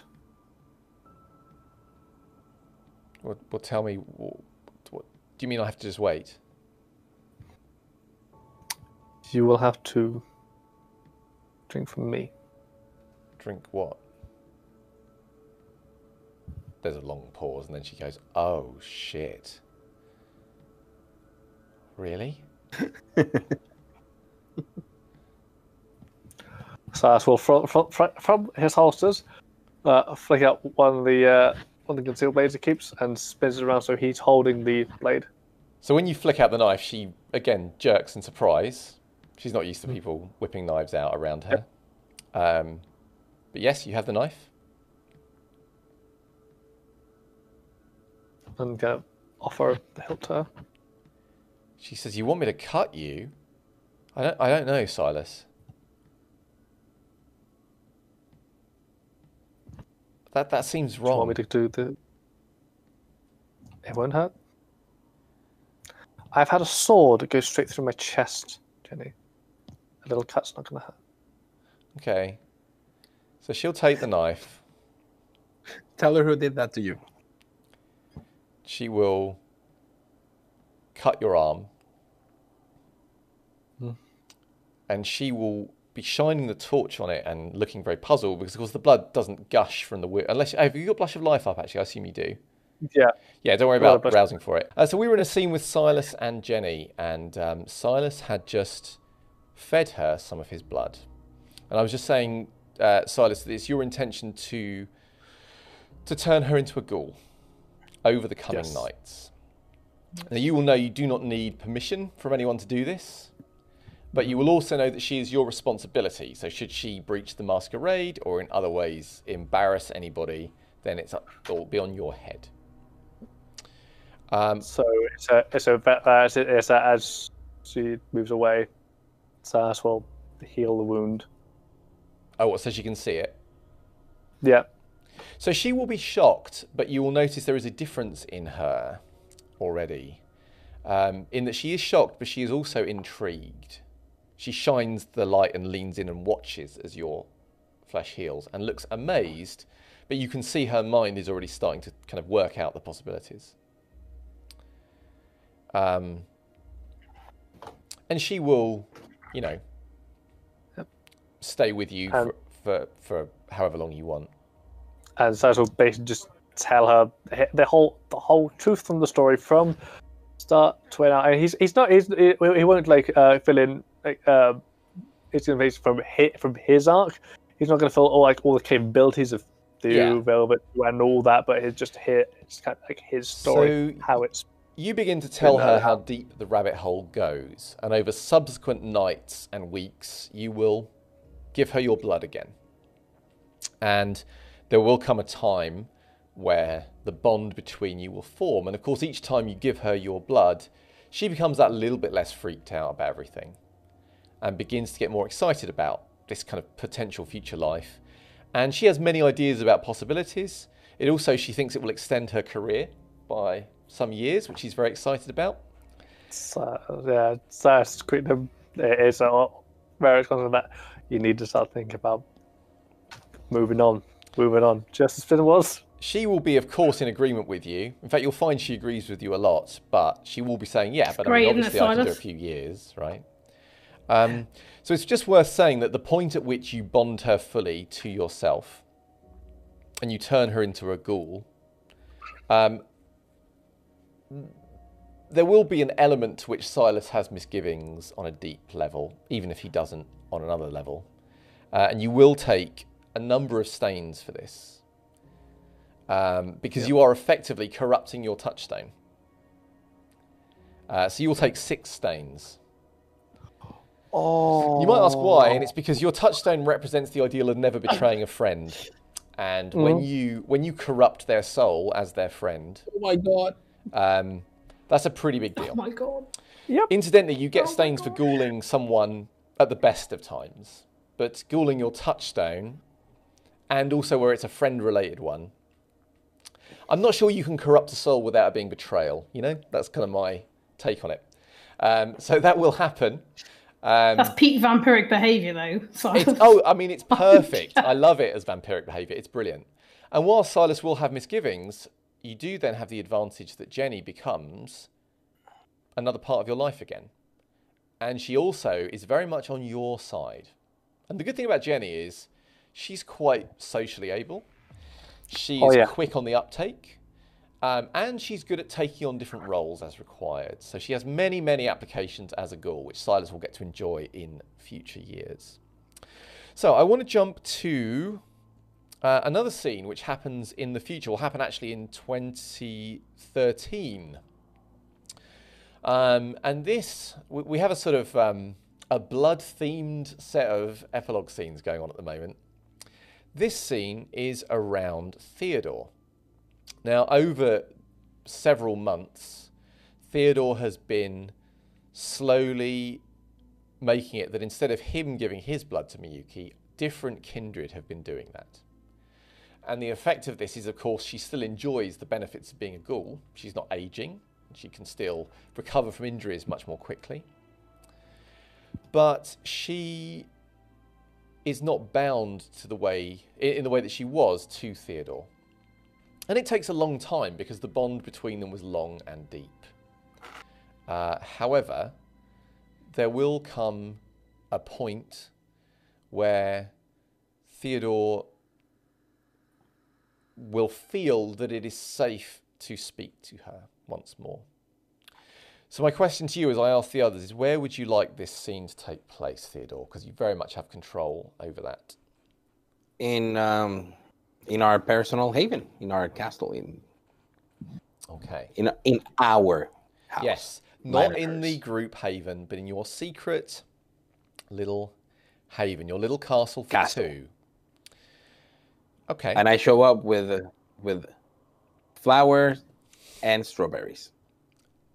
You are armed and ready for this. I mean, I'm following the advice of the best wingman ever, my friend Velvet. Got it. So, Miyuki, of course, will greet you and will be her usual perfectly mannered self. She will be delighted by the flowers and the strawberries.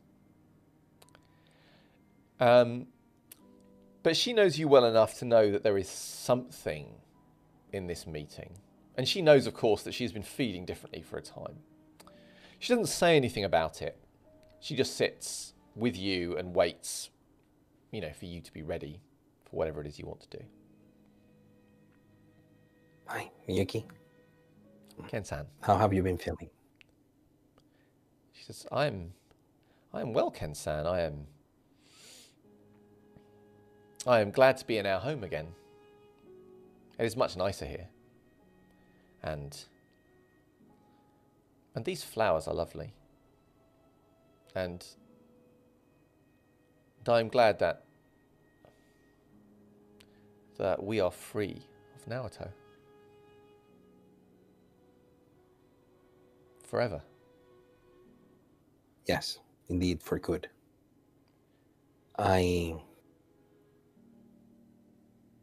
also glad that I have been able to fulfill a promise I made to you over 12 years ago.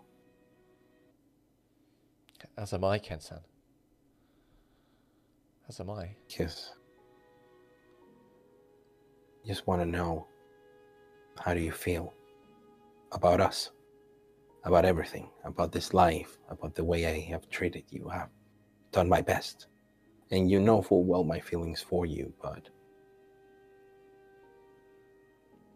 we agreed that we would have these conversations when you're not on my blood, when you can speak freely and be yourself. You have been very kind to me over the years. I know that it does not always have to be that way. You know that too.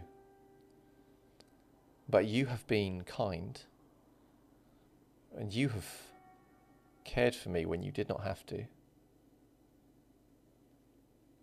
And I know it was not easy to bring us to this point. And I recognize the hard work that you have done to make this so.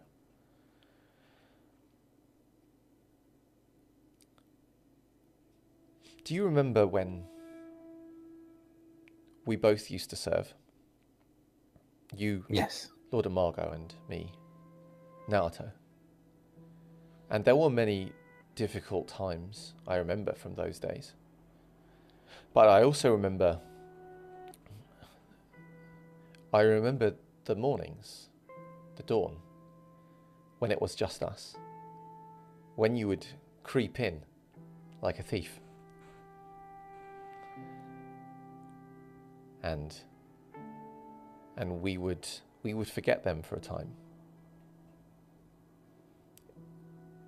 Before breakfast even, before we would begin our day, we would have time when it was just us. And we had our true faces.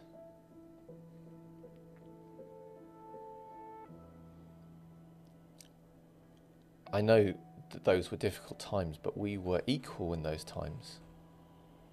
And I miss them.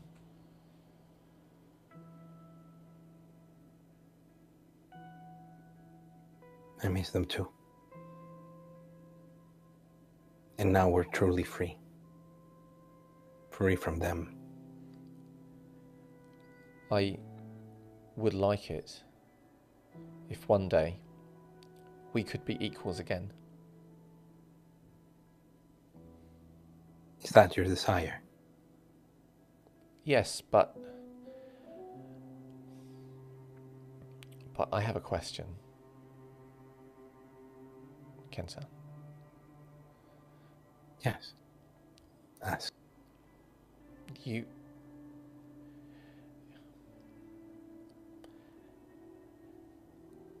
I know that when you were made kindred, it changed you.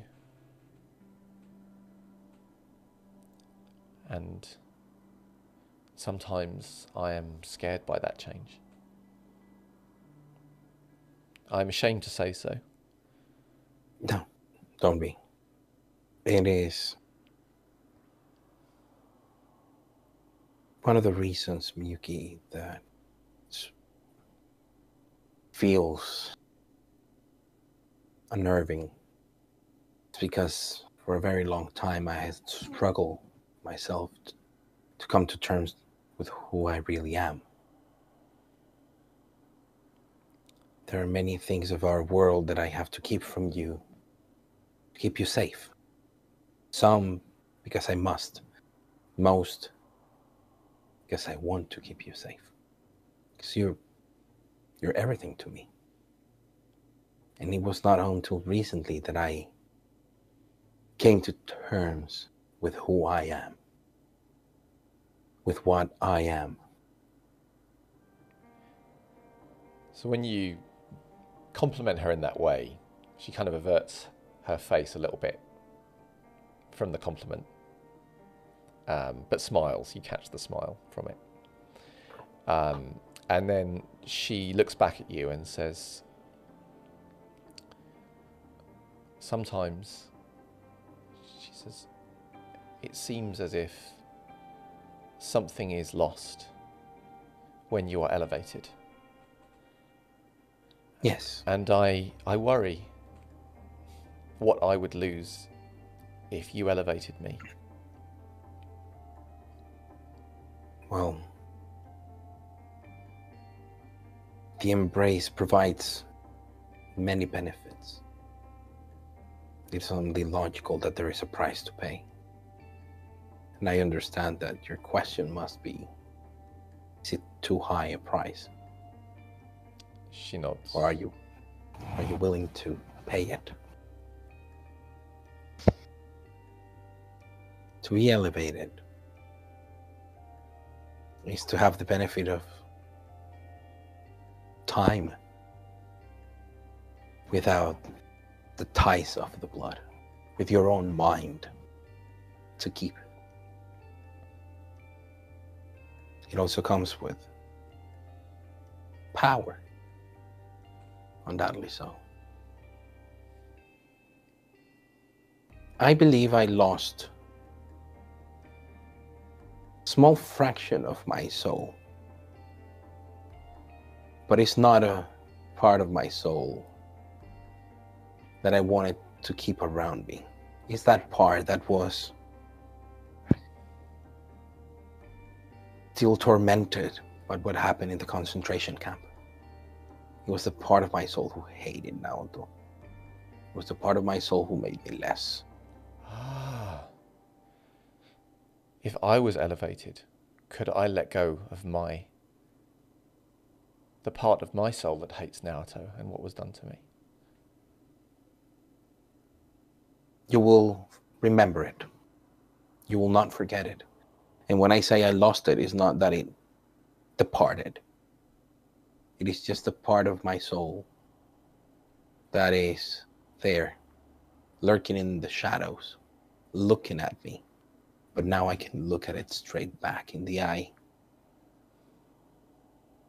Sometimes it's taken a hold of me.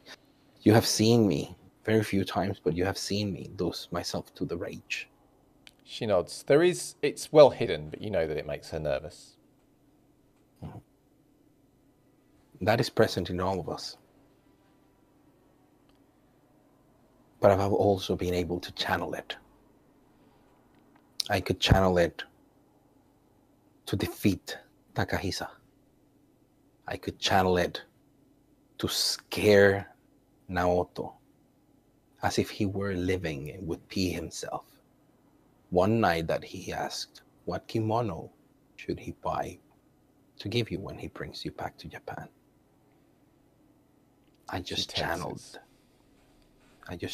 that anger and let him have a good look at it. He never spoke of it again. I've been ashamed and at odds with that darkness within me. And that's why you feel it unnerving, because it is a darkness.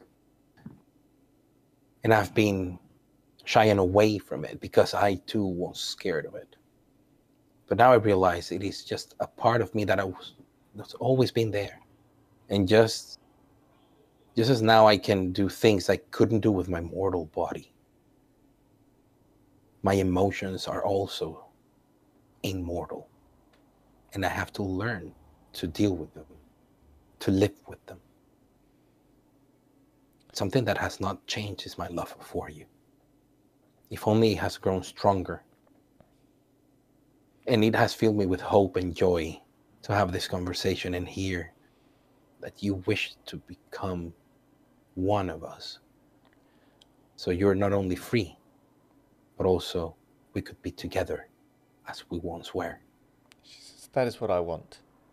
I want to be truly with you as an equal, Ken-san. You have never been less, no matter what the others say. She's kind of pleased by that comment, but in just that's a nice thing to say rather than I completely buy it. If not, I mean, Velvet is fully aware that I fear your wrath. Sarutobi-chan. And I poke her in the little monkey. poke her in the nose. So she doesn't respond as she normally would. Normally she's very cute about this kind of thing. And it's kind of the thing, it's a little game you have together. But she actually looks very serious and says,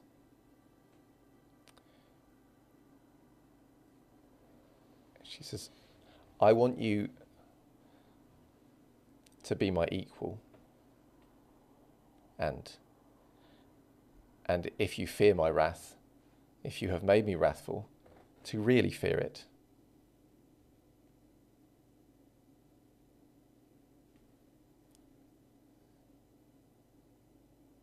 I have never feared for my body coming to harm. But make no mistake, Miyuki. I am fearful of your wrath, because it's my love, the one you hold in your hands. And that is more powerful than anyone can ever have over me. That's more power than Isabel or the prince when he was alive. And so it should be, she says, and then she'll boop you on the nose. As if to say, okay, all right. I will make my best to make you truly my equal. But in order for that to happen, I cannot be the one who embraces you. Because if I am, then we forever will be sire and child. If that is the connection you want us to have, to be connected at a deeper level where your blood flows through my veins after all the years I've had your blood in me, then I will agree. She takes all of that in and says, I think it would be good between us if it were not one over the other. I would rather stand at your side.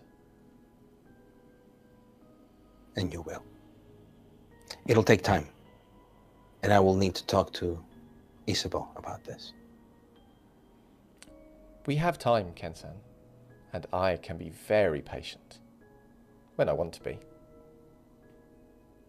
And at that, Theodore is going to approach her. He's going to cup her face in his hands and says, I don't deserve you, but you already knew that.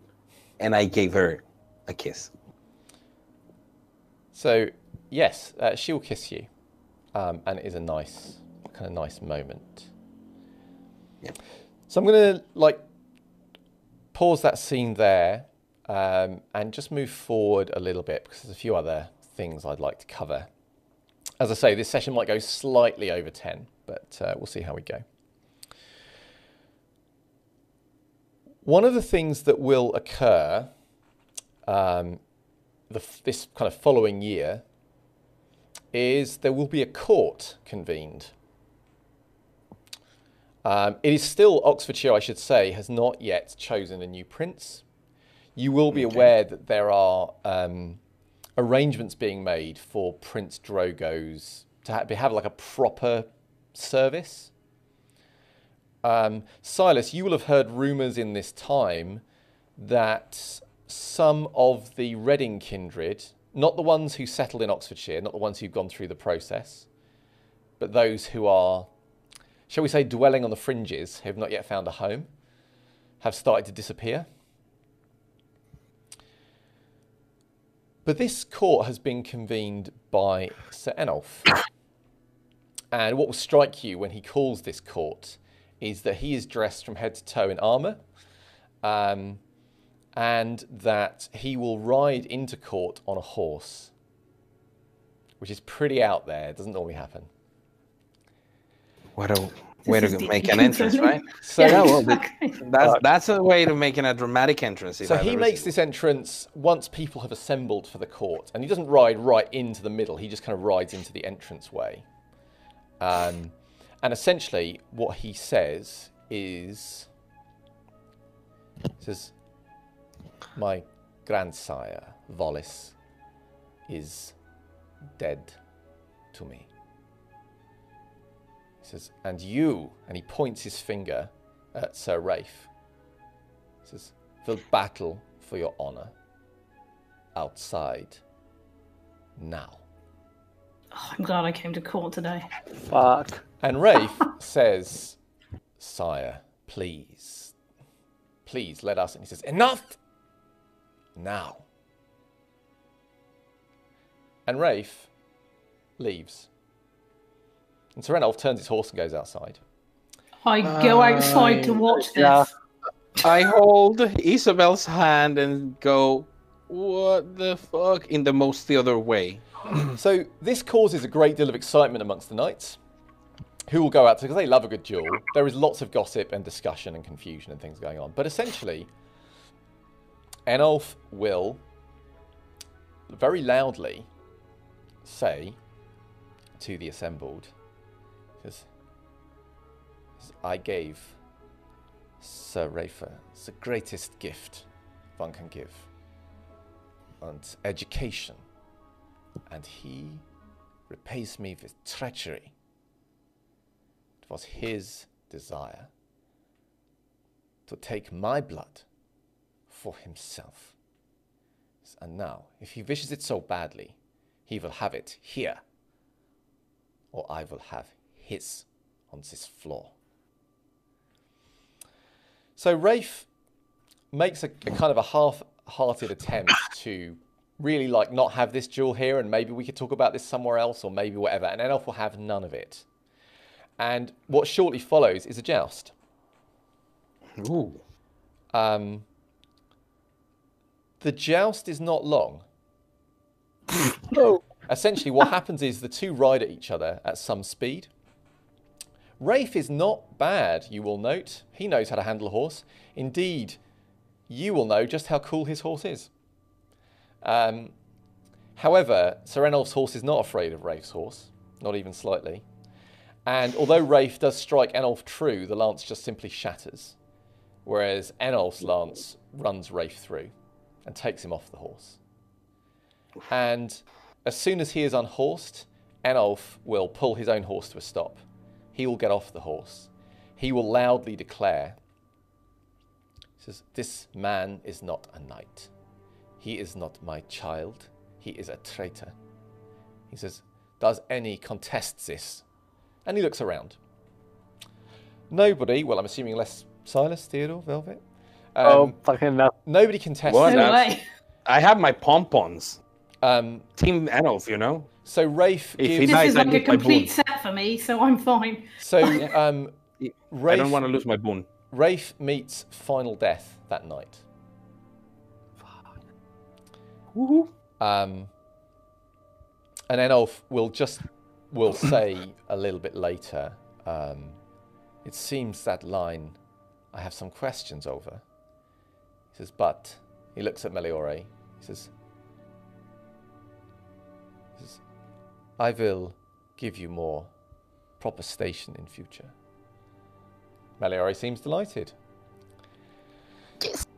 So there is one other thing. Obviously, players, if there is anything, I know some of your secondary scenes might be relevant here, but it's worth saying that Enolf will approach you, Velvet, that night before he leaves. Okay. He's still wearing obviously I armor, but he's not on his him. horse. Okay. He says, Velvet, I've been thinking Yes, sir. that my child and grandchild have failed me. But you have been true. Your advice has been good. And so, I give you back the Riley family. They are yours to control. Volis did not deserve them. Thank you, sir. I'm very grateful to you for that. I will have the ghouls speak to you, and you may do with them as you see fit. but sees that they are successful still. I will do that, sir. I won't let you down. I know this, for you are driven by love. Love is greater than all. It isn't that, sir. And then he'll leave. He'll get on his horse and he'll fuck off. Unless anyone else wants to talk to him. Not a fucking chance. Nope. Theodore is going to be doing all of his political movements to see who gets, like, whomever sits at the prince's chair is the most likely to receive well the news of being La Sombra or help with the La Sombra. So he's just going to be in his maneuvering. So you will be aware that there is a build-up to some kind of announcement or something being said going on. And there seems like some kind of negotiation that is going on, principally between Sir Martyr and Sir William, and that it's not yet reached a conclusion. You will also be aware that Sir James has kind of withdrawn from politics. And when Drogo's kind of ceremony has happened, the word kind of gets out that he has gone somewhere within Oxfordshire to sleep under the earth. But that, should Oxfordshire ever need him, he will return to deliver whatever needs delivering.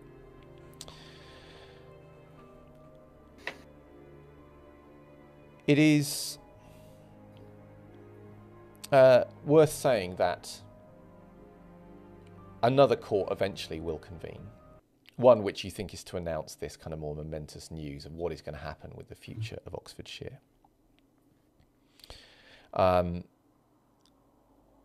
Is there anything I should know before we jump into this?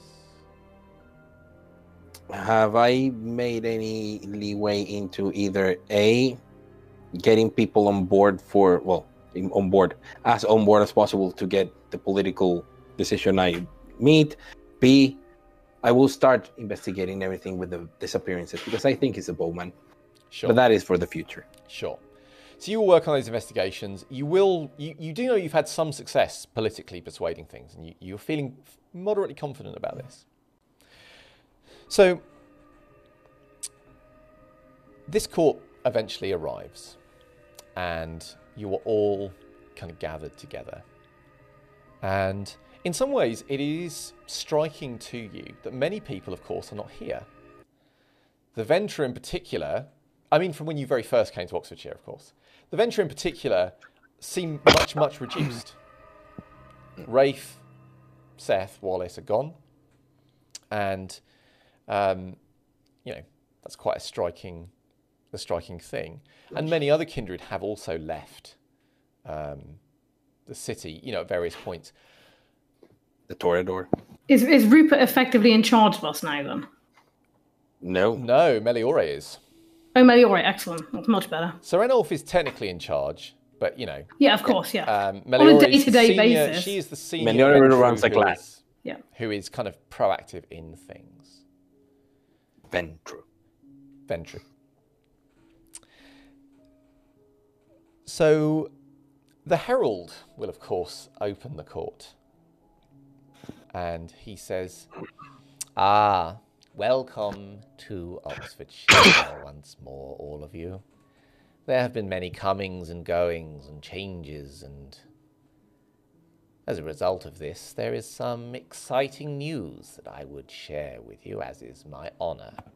For I will be remaining in this position as I have for many, many a year. First, then perhaps of most paramount importance, I would have you welcome our Prince, William, child of Drogo. Yeah. It is fitting, is it not, that a founding knight take on the position, and indeed that the blood of Drogo's line continue to guide our domain to greatness. And various people will show their appreciation, will kneel, and that kind of thing. Yeah, include me in the kneeling people. I do what's required. Yep. You go through the motions, Velvet. Yeah. Theodore probably has all, to exhaustion, sang the praises of William as a very sensible man that listens to reason. So that's why he likes him. And the herald will say, "And now I must come to a sadder piece of news. I am sorry to say that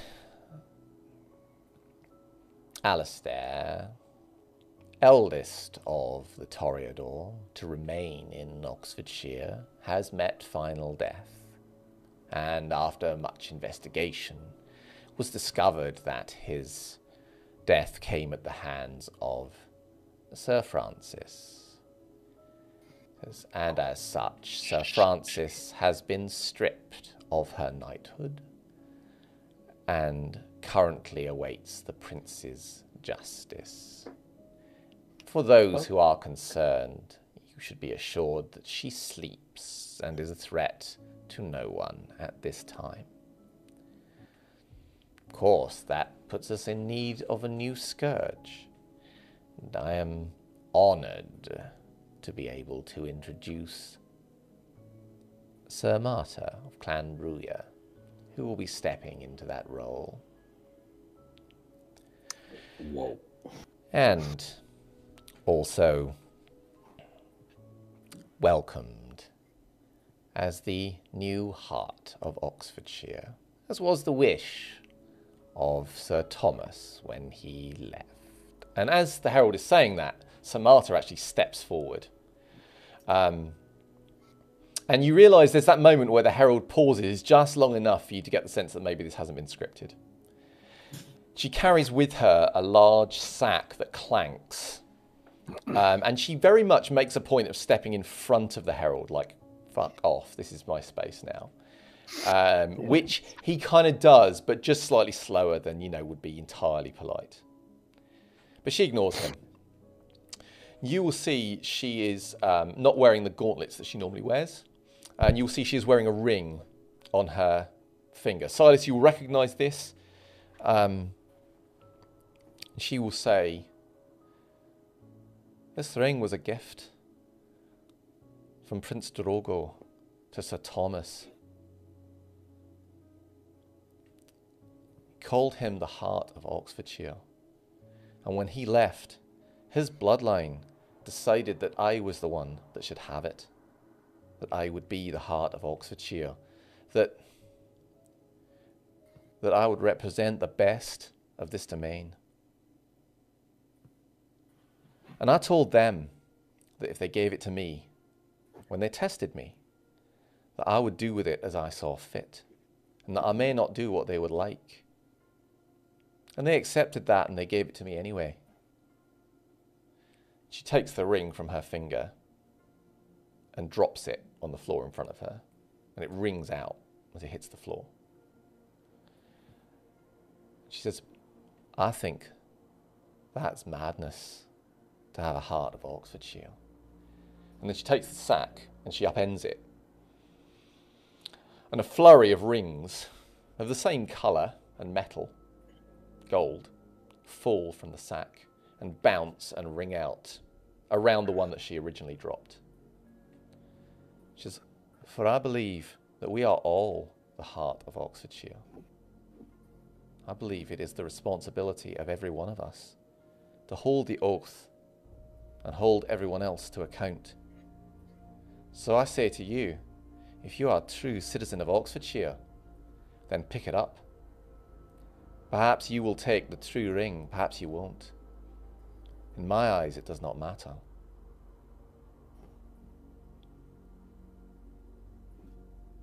I step forward and grab one. Okay. There's this thing where there's that brief pause, right? And then one person goes forward and then everybody kind of goes forward. So when it is finished, all of the rings have gone from the floor. And Marta says, from now on, when someone swears and is accepted as a true citizen, he says, then they will gain one of these rings and join us in a true brotherhood. For that is how it should be. So after that, William will say a few words, but essentially the court will settle into a more relaxed state. And it seems that that kind of holding of breath of how Oxfordshire will be begins to feel more comfortable. And then partway through that court, the herald will say, "There is another great change that we must speak of. If you Gently. lend your ear to the prince." William will say, "It has long been held that Clan Tremere were not to be trusted. Indeed, there have been times where they have not behaved with honour. Nevertheless, there are some Tremere that have served this city for a long time, and indeed some Tremere that have aided us in times of need. And it is my feeling that no matter your clan, your service is what is most important. And so, just as the Toreador have been restored in our eyes, now too will Clan Tremere. And as is the way with that clan, it is appropriate for them to have a regent who will manage their matters whilst they are with us. And that regent is known to you. Her name is Cheng Li. And Cheng Li will be recognised as the regent of Oxfordshire.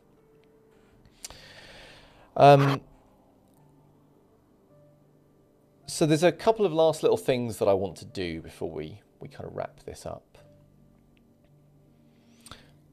One of them is that Finn will find you, Silas. And he says, "All right there, Silas." Doing good. You? Oh, glad to hear it, yes. So, Sir Marta asked me if I thought you were ready to be her hound. You know, now she's Scourge and all that. Do you know what I said? Yes. I said, no, not yet. I said, you're not ready. You've not got the spine for it. What is this all being polite to people when we're trying to get some sense into them? But what I also told her was that you would be ready in the next 20 years.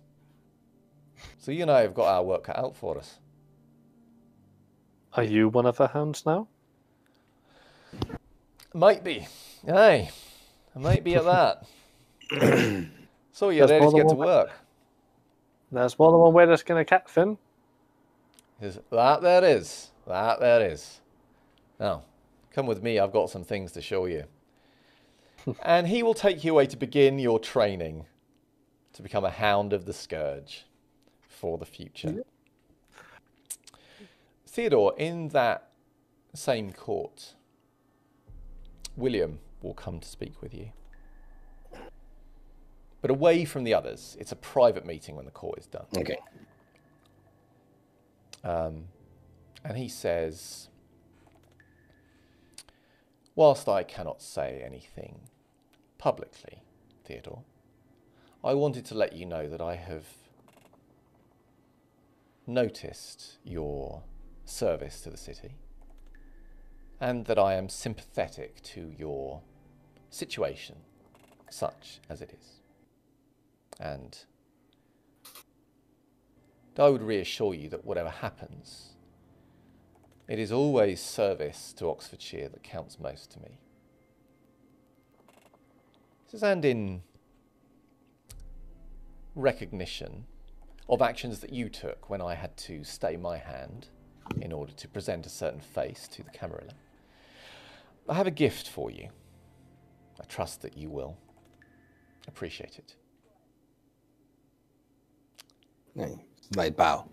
He says, I will confess in advance I did employ Miyuki's assistance for some of the details. And one of his ghouls will present you with a crest. It's a crest of a tiger standing with scepter and blade crossed behind them. But there is something about the nature of the crown that will strike Theodore as significant.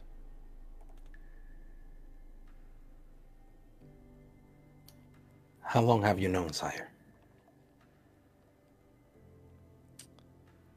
He says, long enough, Theodore. Long enough. He says, there are changes coming. Trust me.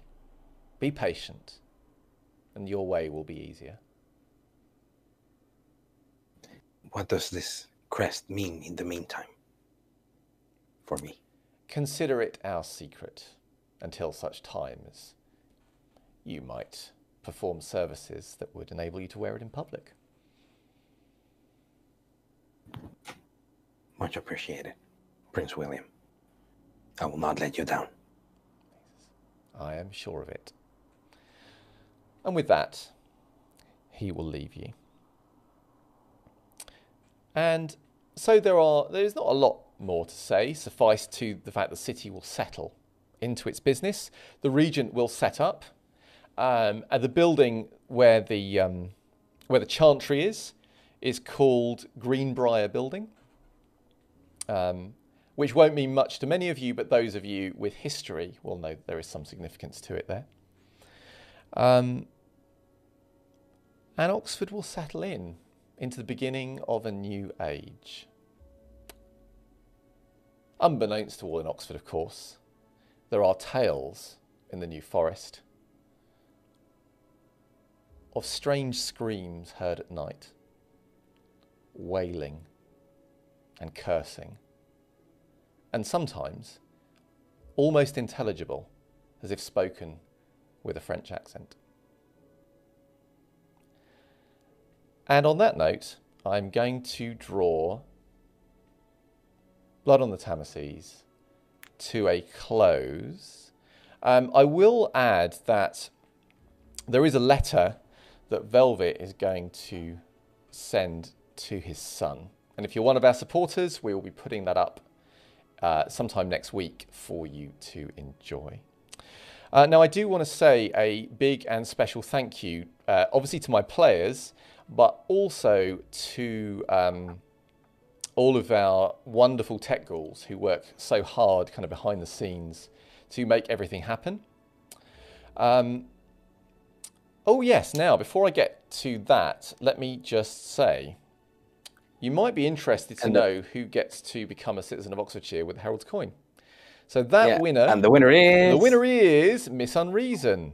Congratulations, Miss Unreason. Oh! If you now can let us know Primogen. where you would like us to send it, we will get it off to you shortly. Oh, now, algorithm.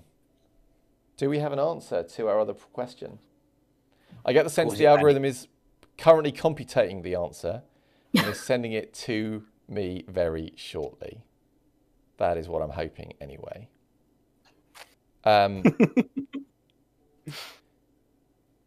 So whilst we're waiting for that, let me just thank people, as I was going to say. And I wanted to commemorate in a very sort of little way, kind of the Chronicle, and also all of your input into it, both players and tech ghouls. So I've got you a little something, which is currently on its way. It's kind of flying through the post. But if I can, I'm gonna lean on my tech ghoul Mitch. That always providing server. Yeah, I'm working him hard actually in these last few minutes. Yeah. So just quickly though, I can now tell you who won the stickers. So Nico8811DK. There's probably a cool way. If I was cool with the kids, my fellow kids, then I would probably know how to say that properly. But I don't. So Nico88, I don't know. IDK. See, you're Nico down. 88, I don't know. 88, I don't know. You are the winner of our with the stickers. So if my you God. can get in touch and let us know your address, we will send those stickers off to you. Have you put the thing in the relevant channels, Mitch? The picture? Wait, What picture? what? So I'm asking Mitch to put a little picture in your Discord channel, players, so you can see it. And I'm also possibly asking to put on Twitch. But basically what I've done is I've got you some stickers designed by the wonderful Cedar of your characters. And for the tech ghouls, I've got a thing each as well. So there's one for Callum, there is one for Dilly, and there is one for Mitch. And they're relatively self-explanatory as to whose is who. The physical versions of those are making their way kind of across the ether in real life. But when I get them, I will send them out to you, you know, so you can put them wherever you want. Thank you. I already know where I'm the going. sun doesn't shine. But I do want to say, obviously, we've had occasional technical joys and other excitements. But it has been a real pleasure to run the game for you all, and also Lane out there, hello. And I've always been really bowled over by our fabulous supporters who not only obviously kind of watch us and support us in that way, but also who've got involved and been part of the Chronicle as well. And I'm delighted how all of that has turned out as well. So a massive, massive thank you to all of you. Is there anything else I should be saying at this point? I don't think so. So I would just say that this is not quite the end. We will be back, Mitch and I, next week to talk about story things. But otherwise, super thank you. You've all been fabulous. And I'm gonna hand over one last time to Mitch. He's going to cut me dead, which is actually probably going to bring him a great deal of pleasure. So goodbye, everyone. Thanks for watching, and I hope to see you next week. All the best. Bye.